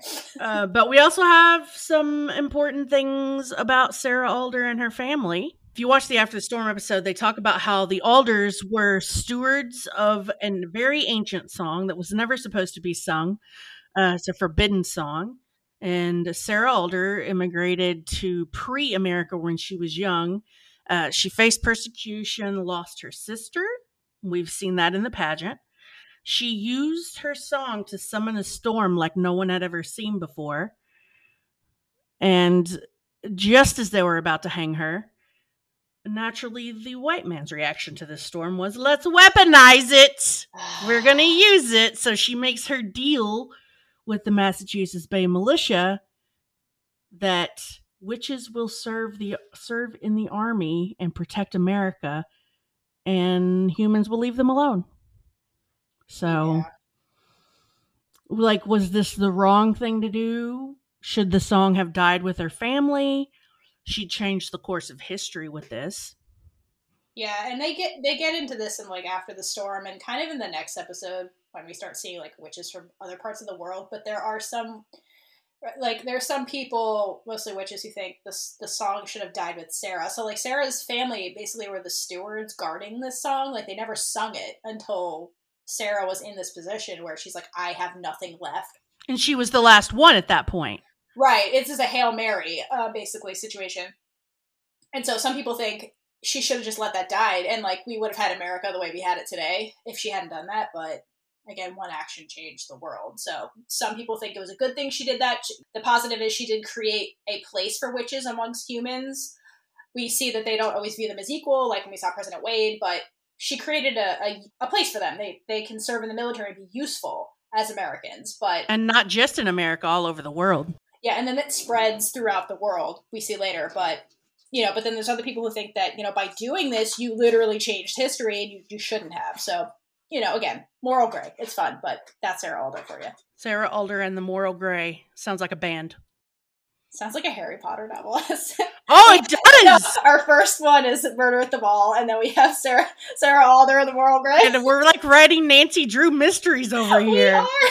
Oh, God. I'm so proud of us. We're so creative. Yeah, if anyone wants to write us that fan fiction, please send it to us. Let's do it. Do it. Alrighty. Any more thoughts on Sarah Alder and the Moral Gray?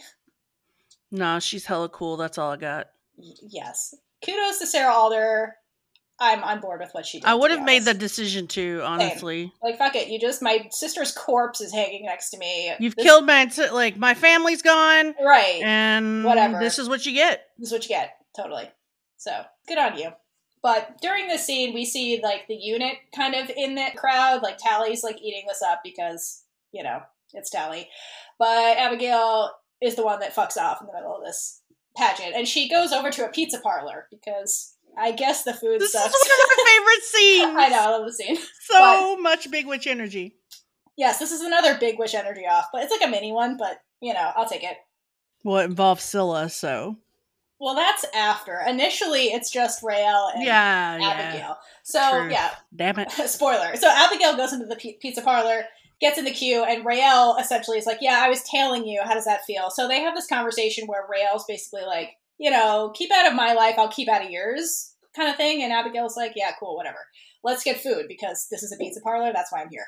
And then they get into this conversation about basically like human life versus witch life, where Abigail looks into the crowd and is like, ugh, look at these people. Like, what do they even have to live for? Because again, Abigail's entire life is just the army, being in this army culture with cavaliers and all this stuff. So she can't even fathom what life outside of the army is even like. And Raelle, who grew up in the Session with a father who isn't a witch, kind of knows what that life is like. So Raelle projects her own feelings about everything onto Abigail, where she's like, their life seems pretty good. They can have mortgages, get married, like, sounds like freedom, because this is what Raelle wants. She's planning her wedding with Scylla right now.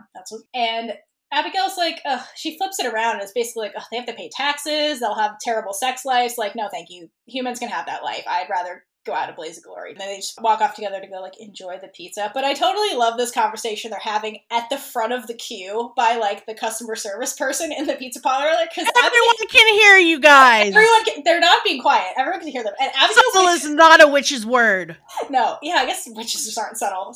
But Abigail's, like, basically saying all this stuff about how their lives suck, and this poor customer service person is like, yeah, I'm out here living this life. Thanks. Take your pizza and get the hell away from me. I'm probably working for minimum wage to give you this pizza, and you're just over here dissing my life. Right. They don't pay her enough to listen to this nonsense. So I thought that was really funny, and like a total real life customer service moment where you're like, please get away from me. From there, we go to the war room, where the general and her officers are convening around this King Arthur style table with a pentagram on it, which I thought was really cool, and I want it in my house.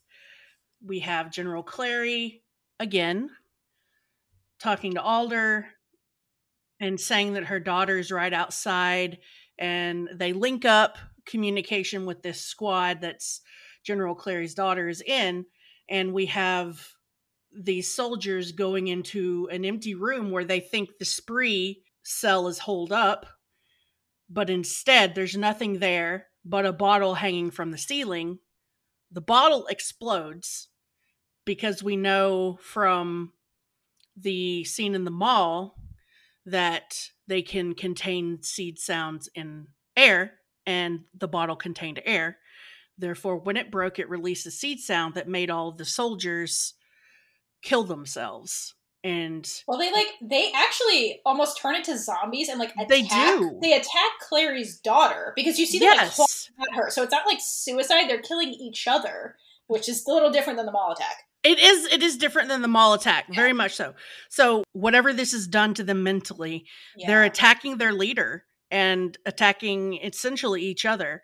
And you see this pool of blood at the end of that particular part in the scene, and it just paints a very vivid picture of what just happened and the gravity of it. And that General Clary had to witness that. Oh, God. Like her, kudos to that actress. She does a phenomenal job. Before we get to Clary, though, I do want to point out the camera work in this particular scene, because this show does a lot of, like, very still shots. But in this scene, they do a steady cam. So that's where, like, the camera operator basically is wearing the camera on these, like, shock things. And it gives you this feel that you're in the moment with them. So it's almost like General Clary's daughter is the camera operator, because you follow, like, in through, like, they weave through wherever they are. And it's very, like, you see a lot of motion in the shot. So it's like you are General Clary's daughter in this moment. So shout out to the camera work. Really cool. It makes you really feel like you're in the scene. Cinematography is just a really cool thing in general, but that, you're right, that shot it puts you in that moment of panic. Yeah, it's dynamic and it's supposed to make you feel that. So yeah, exactly. You feel the panic that General Clary's daughter would have felt in that situation. Oh, yeah. And we also have at the end of this, we see General Alder in the knowledge that this is not going to do her any favors with the president and the ultimatum that was given to her. And it's also just a very sad experience in general. She's lost more troops, lost more daughters. So it's a twofold disappointment. Yeah, and shout out to, like, General Alder's angry face in this whole scene when it starts, because, wow. I'm scared of those jaw muscles. Oh, her jawline is like so sharp it could cut you. It's its own weapon. But I do love in this scene that you see General Alder, while this is a mission and she's the head of the military and, like, takes that part seriously. You also see, like, this affects her personally. Like, she looks genuinely sad at the end of this, too. So, again, kind of calling back to, like, the President Wade conversation, that you see that this isn't just, like, a job to Sarah. It's her life. It's personal. Yeah, it's personal. And she takes the loss of the witches, like her sisters, daughters, whatever, personally. So I like that touch. It humanizes Alder, basically. Yes. She's both sad and mad. She's smad. She's smad. Yeah, totally. She's totally Nice smad. Gilmore Girls pull. I love it. Thank you. Thank you for knowing what that's from. Dude, my dog is named Suki after Melissa's character. I love that show. Love They're it. being terrible right now. Yeah. Stop it. She just wants attention. I mean, don't we all? We do. But anyway, so speaking of Sarah and her amazingness, we cut on over to the pageant where we get flashback Sarah Alder in her fly-ass colonial attire. She has a cape. She has a cape. Hot. It's everything, Elliot. More of this, please. More flashback Sarah Alder, please. And she's signing the Salem Accord, surrounded, of course, by, like, a bunch of white dudes, because that's history. It was the 1600s. I mean, it's still true. And listen, in this world, President Wade is president, so I choose to ignore that. Okay, we'll ignore it. So, yeah, she's signing the Salem Accord, which, again, is the binding contract that forces witches into conscription. Tally and Gloria are just, like, clinging to each other and, like, swooning over this, about the beauty and the sacrifice, and how Sarah, like, had to watch her own sister die, and so painting the picture that Sarah is more complex than some people point her out to be 300 years later. And as they're kind of, like, walking away from the pageant, some dude, like, bumps into them and is, like, panicking, and they're like, weird. And so they hold on to this weirdness feeling, and they go into the pizza parlor where Abigail and Rael are bonding. What the hell? Right, so they're like, notice anything weird? And Rael's like, well, Abigail's being a human, so yeah, that's pretty weird. It really is. It is. But things get weirder when Scylla shows up. And this scene is another big witch energy measuring contest that happens between Scylla and Abigail. I love it so much. It's so good. So Scylla walks in radiating fuckboy energy and comes up to Rael, who clearly was not expecting Scylla to be here, and is like, what are you doing here? And so Scylla draws Rael in with her eyes. She's like, look at me, let's go, let's get out of here. I came to see you, obviously. So, question though about this. So Scylla is a second year, so she's not in basic. What is she doing at this pageant? Like, did the second years also have to do a contest? Like the second year Necros, was Isadora like, again, this is a new segment that we'll put in of what was Isadora doing off screen. So I think Isadora had them do, like, a necro contest. She's like, whoever can revive the best dead stuff can go to the pageant or whatever. I don't know. Let's see some experiments, lady. Whoever prunes my mushrooms the best. Right. Well, obviously Scylla won because she's the best in her class, as she humble bragged when she was Helen Graves. Yes, she did. So I believe that she would have won whatever necro contest. Oh, absolutely. Yeah. Especially if it involved the fact that she could go see Rael and kind of fix the thing that's going on. Yeah, between their them. little fight that's happening. Yeah, no, totally. So She would have cheated to get there, honestly. she doesn't need to cheat. She's so powerful. She's just like, I can do this in my sleep. It's the truth, though. She's so powerful, and you don't really... That's what I love about Scylla, is, like, you don't get... Like, she knows it, but she doesn't need to talk about it like Abigail does. No, she is so modest for somebody who's so powerful, whereas Abigail's always bragging about herself. Like, I think, whatever. But Scylla never brags, which is why I found the Helen Graves thing weird, where she's like, Scylla's top of her class, and she's really powerful, because, like, Scylla never says that about herself, so interesting. But, anyway, so Scylla wins the Necro off and gets to go to the pageant. She shows up to get Rael alone so they can talk, basically. And the unit is basically like, ooh, who is this? And so Rael's like, this is Scylla. Ooh, Rael's obviously, like, super into this girl. Yes. And I guess she's mentioned Scylla because Abigail's like, oh, this is Necro, like indicating Rael has talked about her. And Scylla just, like, pivots and turns on the big witch energy. And she's like, oh, High Atlantic, indicating, oh, Rael talks shit about you too, kind of to her. It's like, listen, you don't own Rael. I do. I do. So then she draws Rael in again with her eyes, and she's like, come on, let's go. And Rael's like, yep, we're going to leave. Bye. And so they basically leave. I just want to talk a little bit about the end of this scene before we go into the scene that Brie has aptly named it. It's the scene. Before we go there, the unit, well, the rest of the unit, Abigail, Tally, and Glory are basically like, okay, what the hell is that? Glory's like, oh, she's really pretty. And Abigail has the audacity to say, in a macabre kind of way, which, Abigail. She's really pretty, period. She's beautiful in the dictionary definition of the word. What do you... And also, like, what does that mean? Because they're wearing the same clothes. Like, how did she look macabre? That doesn't make sense. Just because she's a necro doesn't mean that right, she like, looks any different than you guys. She doesn't. Do you have eyes? Have you seen her eyes? Right. She's beautiful in the definition of the word. So, okay, Abigail. Abigail's just salty that Scylla won the Big Witch Energy measuring contest that they were having. Because Scylla has more Big Witch Energy than she does. She has the most, and that's how the podcast got its name, because of Scylla Bramsword. Not that we're biased. No, well, we are, but I don't care. She is, though, undoubtedly, and we will be proving that throughout this podcast. She's the most powerful witch in this whole show. The other thing they say is, they're like, well, what kind of name is Scylla? And Tally says, I think it's Greek. And as somebody with a very Greek name, that was one of the first things I noticed about Scylla. I'm like, that's a very Greek name, which is odd. So I just wanted to talk very quickly about their names, because I think, again, Elliot spent decades creating the show, and I think the names are very indicative of the characters based on what they mean.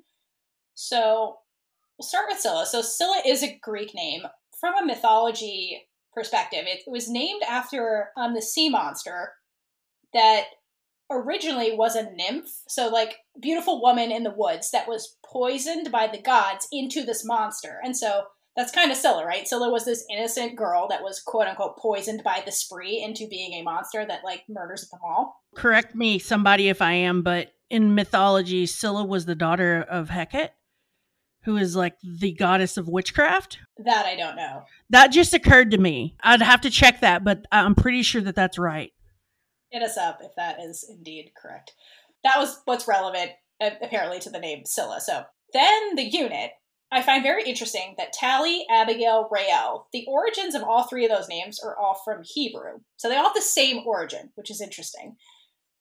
Tally's name, the literal translation of the name Tally in Hebrew is dew from heaven, or like a figurative translation of that is like blessing or clarity, because spoiler, Tally's a seer, so that's who Tally is. The girl knows. She knows and sees. Abigail literally translates in Hebrew into like father's joy, or father of exaltation is like the Christian translation. And so the figurative translation of that is wisdom. So she's like the wise one, I guess. I question this. I will tie this all in very much later with these three, but for now I just wanted to bring this up. And Rael, very interesting, because we're going to transition to the scene. I wanted to bring up Rael's name. Her name literally translates into soldier of the Lord, or if you break up the name Rael, so Ray meaning sun, and then La also means she, so like she is the sun, because lesbian Jesus, and she's a sun goddess. She's a sun god, but the figurative translation of her name is chosen one. Oh, hell. Which comes up much later with Rael, but yes. So I find their names very fascinating, and I'll get into the mythology of like the unit later, but very interesting, their names. It tells a lot about who the character is, and I very much believe Ellie did that on purpose. I love that you figured that out. I love that you looked that up. I love it. Thank you. Elliot leaves no stone unturned. Everything is in the show on purpose. You damn genius.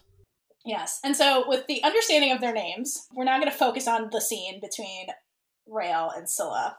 There's a lot in this scene, first of all. There's a lot of symbolism and there's a lot of mythology in here. So I'm going to set up a bunch of stuff about the scene and then tie it together at the end. But very briefly, what happens is Scylla lures Rael out into a graveyard. You make it sound like she's going to kill her. Right. Okay, first time I watched this, I was like, is this a Mary Shelley poll where they're going to like fuck in a graveyard? Like, what is this? Oh my god, that would have been something else right there. Right, I'm like, Necros, Mary Shelley, like, what are we doing? But that's not what happens. What happens is she basically has an honest moment with Rael where she tries to show her some of her necromagic, and kind of like get on her level about like revealing things in life and death. Yeah, they get in a life and death conversation. Because again, I think that's something they can, like we mentioned earlier, that the two of them can connect to, because they both lost, Scylla lost both of her parents, Raelle lost her mom, and that's a big thing that defines the two of them. So I think Scylla's trying to relate with her here. And so she has a very honest conversation with Raelle, who can tell because Raelle's mad that Scylla wasn't being honest. And so she kind of opens up here and explains that opening up is difficult for her.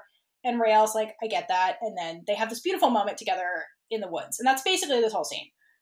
You are so beautiful. That's the line I remember. Just the reverent way in which Taylor said it. Totally. And we'll get into why that's all very important. So again, I'm just going to set up a bunch of stuff about the scene. If you look at this, so up till now, we've talked a lot about the yellow sun that follows Raelle everywhere.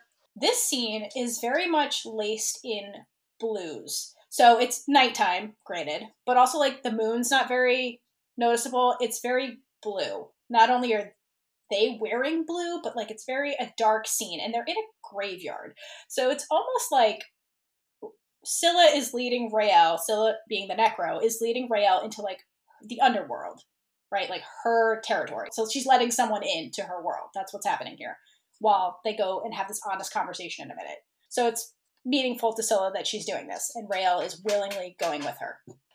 Then what happens is Scylla is looking for something reasonably dead. So they find a dead bird, and Scylla basically kneels down and does this work that becomes important forever, where she summons a death cap and explains, they talk about the circle of life in this scene. And she explains that most people essentially equate life and death as these opposing forces, but if you think about it in this context, she's talking about it as like the circle of life. So a circle is it's infinite. There is no beginning, there is no end, indicating that life and death are connected. And if you think about Raelle and Scylla, Scylla is a necro, so the harnesser of death, and then you have Raelle, the fixer, the giver of life. Like, they are life and death, right? And so they are not opposing, they're actually part of this big circle, and they form something together. So she says death is more complicated than people think it is. Like, life is born from death, and like over and over. So these two are connected on a level that goes like beyond anything. It's like they are spiritually kind of connected to each other based on their magic. And that's where we're going to get into the mythology of all of this. And so I think that Eliot pulled from a certain aspect of mythology when he wrote this, and he dry snitches in season 2 that this is kind of what he was doing. And so for the mythology aspect, it's a Celtic myth where it's about a king called Dagda, and he's the god of life. So this is Raelle, and his wife, the Morrigan, or the goddess of death, which is Scylla. And so in this myth, where they first meet, Dagda is in the woods, and he comes across the Morrigan. And the Morrigan is described as this woman with pale skin and raven-colored hair, so it looks exactly like Scylla. And when he stumbles upon her, she's like in a river, and she's bathing, and there's this interpretation by Stephanie Woodfield that I really love that sounds a lot like this scene, where he finds her, Dagda, meaning Raelle, and she's singing softly, and the song strikes him as this very somber, joyful song that's filled with pain and the ecstasy that was life. And that's the death cap song she's doing. And when it's over, per this translation, like Dagda laughs to himself. Perhaps it seemed odd that the goddess of life, or the god of life and the goddess of death should make such like a passionate union together, because like they become married in a minute. And he says, like, the Morrigan may bring death, but Dagda knew her true gift was rebirth. And that's what Scylla was talking about when she's saying life comes from death. So it ties into this whole mythology of, like, god of life, god of death. And so I think that's kind of what he was doing in this scene. Makes me wonder if the inspiration for Scylla, because we know she wasn't in the original iteration of his idea for this story, if that came from him coming across that myth, which would be really interesting. But it's freaking fascinating, and I am in love with that. Oh, I think he definitely was inspired, because we'll get into this a lot later. There's more to the Morrigan than just like the woman that is supposed to be Scylla is basically like a physical manifestation of her, but she's actually like the triple goddess, which I think is the unit. So he definitely had this in mind with them, for sure. I love it. It's amazing. I don't even have words. It's amazing. Yeah. Last piece about this, though, before we conclude the scene. After Scylla basically gives this speech to Rael about, I know death is a touchy subject for you, but she's trying to, like, connect with Rael and, like, comfort her at the same time. And Rael is basically like, no, I get it. Thank you. Basically, take your time on opening up. Like, I get that that's hard. And when Rael gives the line, like, you're so beautiful, she touches Scylla's face. And this is after Scylla did the death cap. So, like, the death cap specs are, like, in the air. And when Rael touches her face, you see these yellow glowing specks in the blue. And again, that's Rael's light. So my interpretation for this is that this is Scylla letting Rael kind of like make a permanent mark in her world. And so this is Scylla like physically and symbolically like letting Rael in, which she just said is something she doesn't do. So it's a very significant scene for them on so many levels. And Scylla clearly was not like expecting this from Rael. So I think that the spec thing is like this emotional response. Like she's not consciously controlling this. You know, the way when they get emotional, their magic just comes out. That's what's happening here. Like this is an honest moment for Scylla and something I think she needed to hear that Rael tells her. So I think it's the first step in Scylla's feelings actually permeating any part of her consciousness. Like she's developing real feelings for this person. Yeah, no, that's exactly what this is. This is an honest moment for Scylla. Like she's kind of in this moment. Yeah, and not being like a double agent. It's so beautiful. And it's such a little scene that you may not get all of that from if you aren't really paying attention. So yeah, it's the scene. That's how it's got its name. Scene. We love it. Love it. It's beautiful. Like I don't even know like let's not even do the rest of the episode. We'll just stop it there. The scene just overshadows. No. I'm just kidding. We're going to go back to the pizza parlor where Tally has a little bit of an incident, shall we say, because panic has ensued. That weird thing that was happening that Tally and Glory could not figure out is actually the fact that someone's seen a balloon. So we remember the sign that said no balloons, but someone has brought a balloon. Don't know what's going on. Is the spree attacking?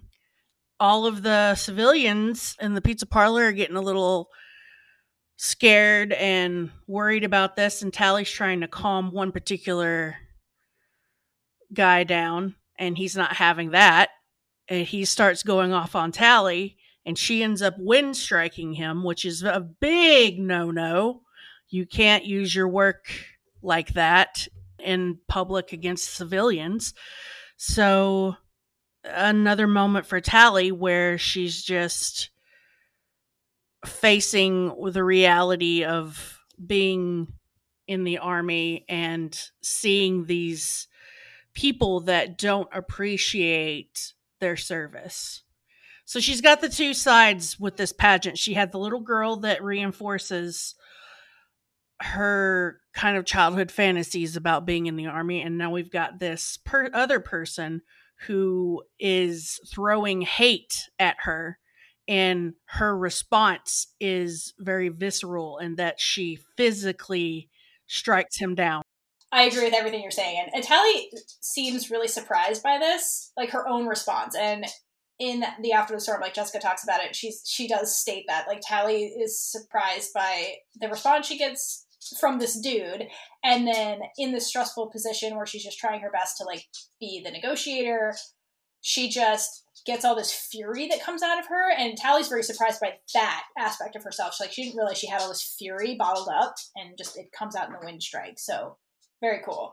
I like seeing Angry Tally. I love Angry Tally. She is just putting her foot down. And yeah, when she gets pushed to that point, you can see that Tally can be just as, I don't want to say vicious, but Tally can be just as martial as Abigail can. She's no less powerful.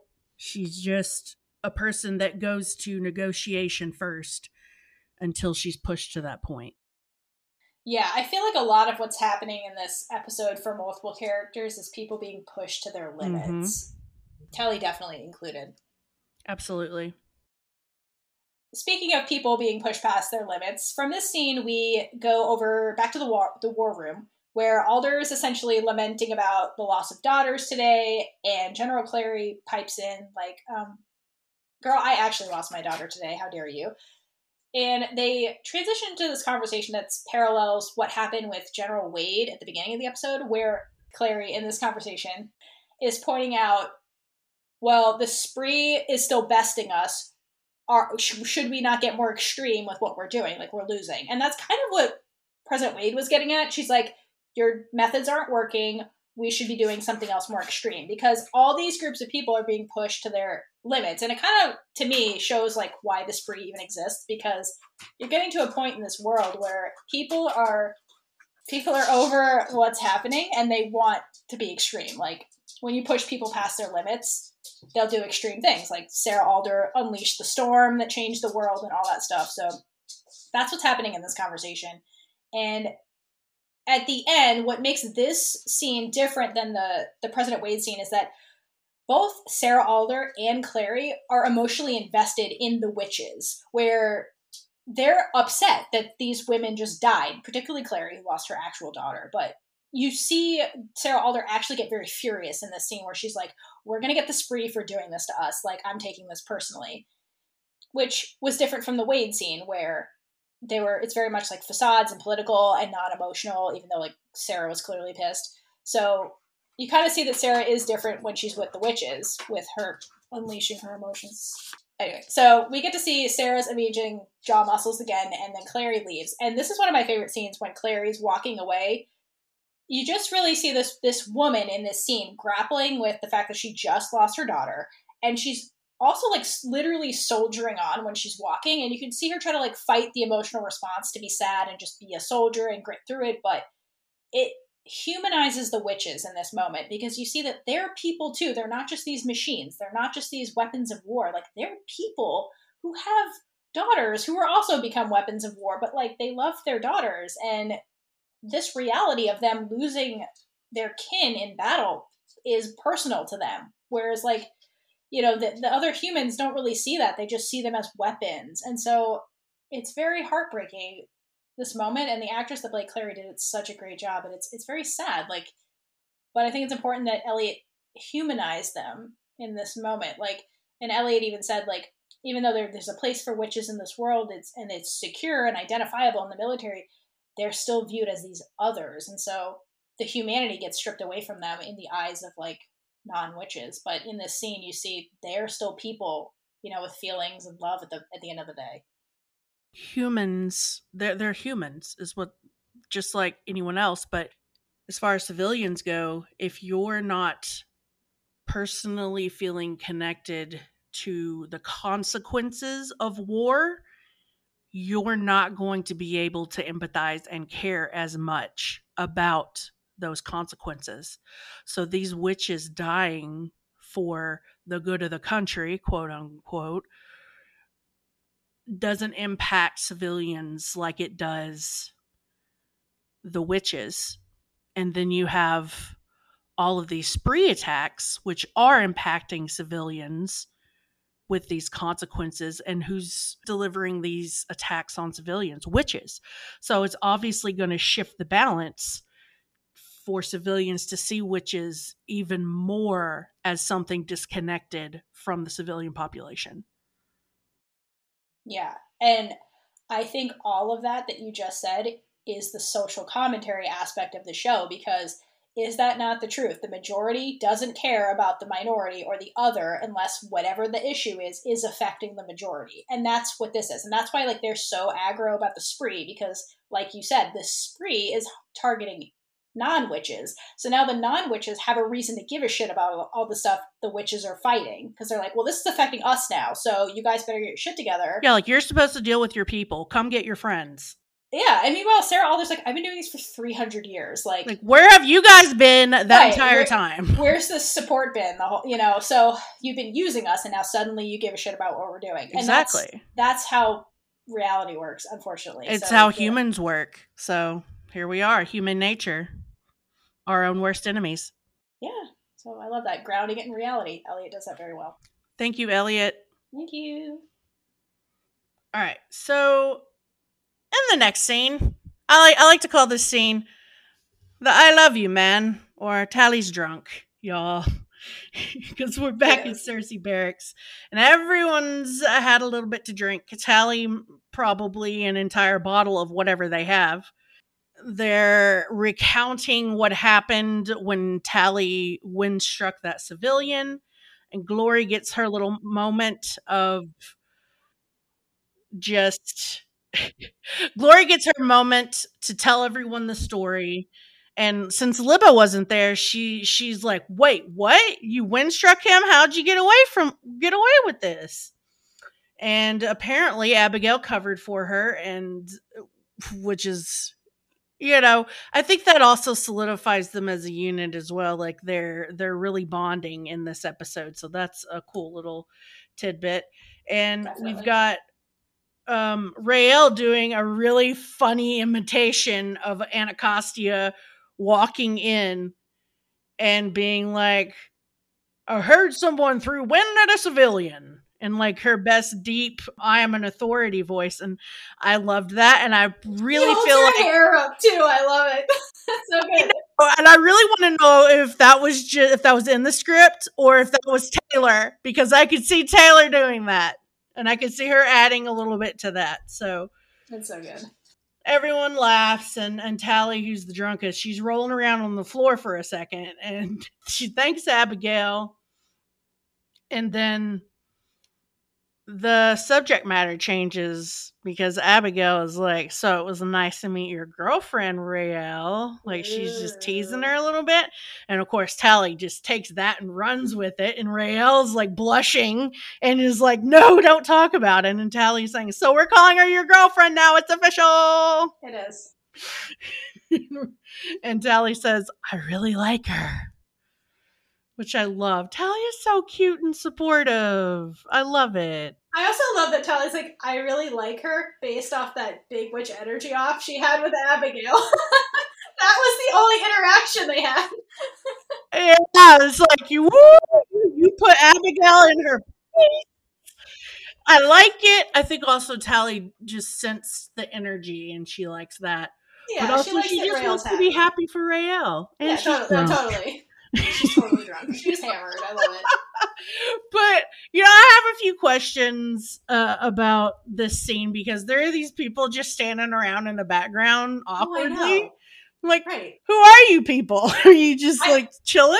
No, also they cut out into the hall at the end of the scene and there's just people partying everywhere. It's like, what is this party? Like, yeah. I get why Tally and them are celebrating because Tally just wind struck a dude, but like, who are the rest of these people? What are they celebrating? Are they just celebrating because it's a night of the pageant and history and whatnot? But like, not everybody went to the pageant. Yeah. Like, what are they celebrating? I don't know. Whatever. It's other cool. Other thing I totally love, again, like alternate universe America. Apparently, solo cups still exist. Solo cups still exist, you guys. Alternate, we still have them. We don't have modern televisions. No, we have the first television ever, but we have solo cups in multiple sizes because Rael has like the shot glass version. Yeah, I love it. Love that. Love it. But this is also the scene where we get our title from. Yeah, it's called the title.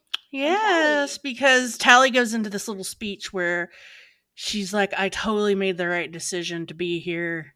You guys are the best. You're my witches." And so she's toasting everyone. She makes them join her in the toast, and they all kind of reluctantly do.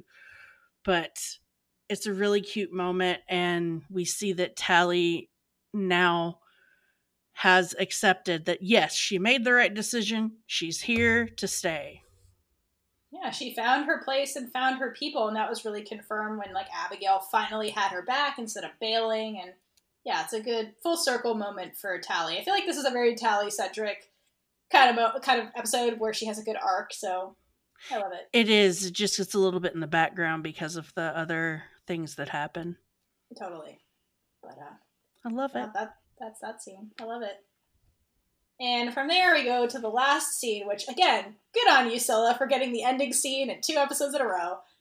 So, dun, dun, dun. I actually really love this because the way the camera works is it goes from Cersei Barracks all the way to the Necro Barracks, which is literally on the edge of Fort Salem. Like, it's really far away. So, like, Raelle has to really trek to get there. So, let's be Jesus. That's how committed she is. But we go into Scylla's room, and Scylla's standing in front of a balloon in her normal face this time. And she basically has this conversation with the balloon. So we learn that the spree can communicate through the balloons and the mirrors. And she's basically saying, yep, I got Raelle. When the hell are we getting extracted? So letting us know that the spree is after Raelle, and they're trying to extract her from the army. And Scylla has the audacity to be like, hurry up, because I'm impatient. And I'm catching feels here, so... Yeah, she's definitely catching feels, so she's trying to get the hell out of there. And the balloon's like, well, come closer to the glass. And then it, like, shatters the glass and scares Scylla. So showing us that, like, the spree, there's intimidation, I guess, is part of what they're doing. They mean business, man. They mean business. But also, Scylla's being a little shit by saying that. Yeah, so and... she kind of deserves it. But, I kind of anyway. love it, and also Amalia's face. Yeah, it was a very surprising moment, and the show just ends, like, the episode ends after that. So yeah, I kind of love that about her. Yeah, Scylla gets to bookend, so... Scylla gets the bookend. I love it. It gives you a sense of... Scylla's not in charge of this mission. No, not at all. So she's there and she's doing it in her own way, but she's not calling the shots. And... she's a minion. And she's got people above her, and we have no idea who they are, and they hold power over her as well, over her life. So I mean, they can mess her up if they want to. Totally. And in the After the Storm about that, Amalia talks a little bit about Scylla and the spree, and she talks about how, you know, she was not like pulled into the spree, but more like pushed towards them. So Scylla was kind of in the headspace of wanting revolution to happen, and she wanted to make change. So like the spree seemed like this very, like, an opportunity for her, because they were the only group that's really organized and resisting all this oppression that's happening because of, like, the Salem Accord and things like that. And she was in the headspace of, like, well, let's reconsider the system. And so that's what the spree is doing. But you see that they're doing it in a very extreme way. And because they're being extreme, it's pushing others towards the extreme. Like, the humans are like, let's get a human army to get involved. And, you know, the witches that are having their daughters lost by the spree are like, let's get more extreme. So it's having this very, like, polarizing reaction amongst everybody in this world. But at the heart of it, they're trying to change what's happening, is really what's happening. But it's very extreme. And at the time that Scylla goes into the spree, she was in a very vulnerable place. Yeah, and lost her parents. It was a place from the army. Exactly, it was a place to put her anger about all of that, and to have an actionable thing to do, right, to fight that oppression. Yeah, and also, like, what's cool about this scene is because you get the confirmation that the spree wants Raelle. The question is why? Why? And, you know, we pointed out a lot in the last episode that Raelle is in the kind of a similar headspace where she's not on board with the army, really. And so, again, she's very similar to Scylla in a lot of ways. And so you think that maybe they're targeting her because she seems like somebody who would want, if she could act against the system and change it, she would, because she's not on board with it. So, potentially that's what's happening here. And Scylla's like the way to get Raelle out of the army. Scylla... You know, she didn't have to, like, seduce her. She could have, you know, just made friends, but no. No. So that's why I love that her, the way she chooses to do this, she's like, I'll just sleep with her. I love it. I mean, it worked. She's right. Just sleep with her. She's hot. Yeah. She's gay. Let's go. It's like, why not? Let's do this. So that backfires, girl. Yeah, anyway. you got yourself in a mess of trouble because you're going to fall in love. Spoiler. She caught some feelings. So yeah, that was episode 2. What did you think of episode 2? I freaking love it because there are so many reasons. There's so many things going on in every single one of these episodes, because we had Tally's arc. We had Abigail's arc with finding out more about her background and why is her name slipping me? Libba. her background maybe with Libba. romantic rivalry with Libba. Guys, tension. There was so much tension between them. Tension. So good. Forget about the Cavalier. Just y'all go make out in a bathroom. No, it wasn't about the man. Yeah, she said that. So we had Scylla opening up. We had them having conflict for the first time, which we've only had 2 episodes. So we're right on course for lesbian relationship / queer relationship. Yeah, they'll be married in a week. And it's just overall, we got the scene. The scene. It's beautiful. That scene is so beautiful, both visually and in its content. So, and even more deep than you expect it to be. Yeah, their relationship is astrological. Yes. Yeah, to kind of recap a little bit too, we also get introduced to the President of the United States, so President Wade. And President Wade. And so we do see that Alder has a superior, but there's friction between Alder being the leader of the witch army and the, country being run by a non-witch. And, that's not always super smooth. And while that could dehumanize them in a sense, like being politicians and Sarah having to be political, that at the end of the day, she does care about the witches and she is still a human. And all the witches are, even though the humans in this world tend to view the witches as other and almost dehumanize them as these tools of war. So we get a lot of that in this episode too. Yes. Which is fascinating. So yeah. And lastly, we see that the spree is targeting Rael. Yes. Very important point. Very important point. And that's episode 2, really. Episode 2, My Witches. My witches. So, Bree, who do you award the biggest witch energy award for episode 2? There's so many people who deserve it in this episode. So many people. This one's hard. It was really hard. But I wanted to go for the people that manifested the most big witch energy in physical form. So I'm giving it to the unit as a whole for sending a hurricane through a sheet of metal. Yeah. I loved that dynamic of them bonding through their tension in a way and coming together to create something more powerful than any one of them separately. Yeah. Power of 3. The power of 3. Now we're back in Charmed. I know. Talk about the early 2000s right there. Yeah. We need yours. Let's go. Yeah. So I will give it to Scylla Ramshorn, who, again, that's how the podcast got its name. And reason is, she gets Biggest Witch Energy Award because right from the beginning, it's the top tier flirting, the Big Witch Energy measuring contest with Abigail that she totally won. And then at the end, like misguidedly ordering the spree handler in the balloon to extract her because she's impatient. Like, girl, so much Big Witch energy. She just radiates it the whole time. She does. That hand in the pocket. The hand in the pocket. Her literally like summoning Rael with just her eyes. Like, she just radiates it this episode. She gets minor point deductions for being a terrible spy on more than one occasion, but overall, she's got Big Witch energy. Can we need to give an honorable mention to President Wade, even though she's not a witch. Wholeheartedly. If she was a witch, I would have given it to her for her whole thing with Alder, but she can't get it because she's a human. But oh my god, she has Big Witch energy. She ain't afraid to show it. I agree. But yeah, that was those are our choices, and you guys should tell us your choices for who had the most Big Witch energy. Yeah, totally. Like, please, we want to know. We want to know. Give us your thoughts on this whole episode. Yeah. All right. Alrighty.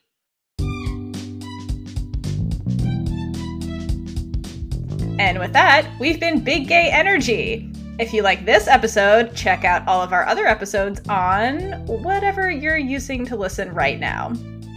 And please subscribe and like all the things. If you happen to be listening on Apple, we'd really appreciate it if you could leave us a review, no matter how brief. This is what Apple uses in their algorithm to help us gain a wider audience, so please, please, please help us out. Yes, and please feel free to reach out to us. We'd love to hear from you about everything and anything. And if we like it, we'll probably give you a shout out on the air. You can find us at all the things: Twitter at Big Gay Energy Pod, Tumblr, Big Gay Energy Pod, Instagram, Big Gay Energy Pod, or you can email us at biggayenergypod@gmail.com. Until next time, stay safe and hydrate for lesbian Jesus.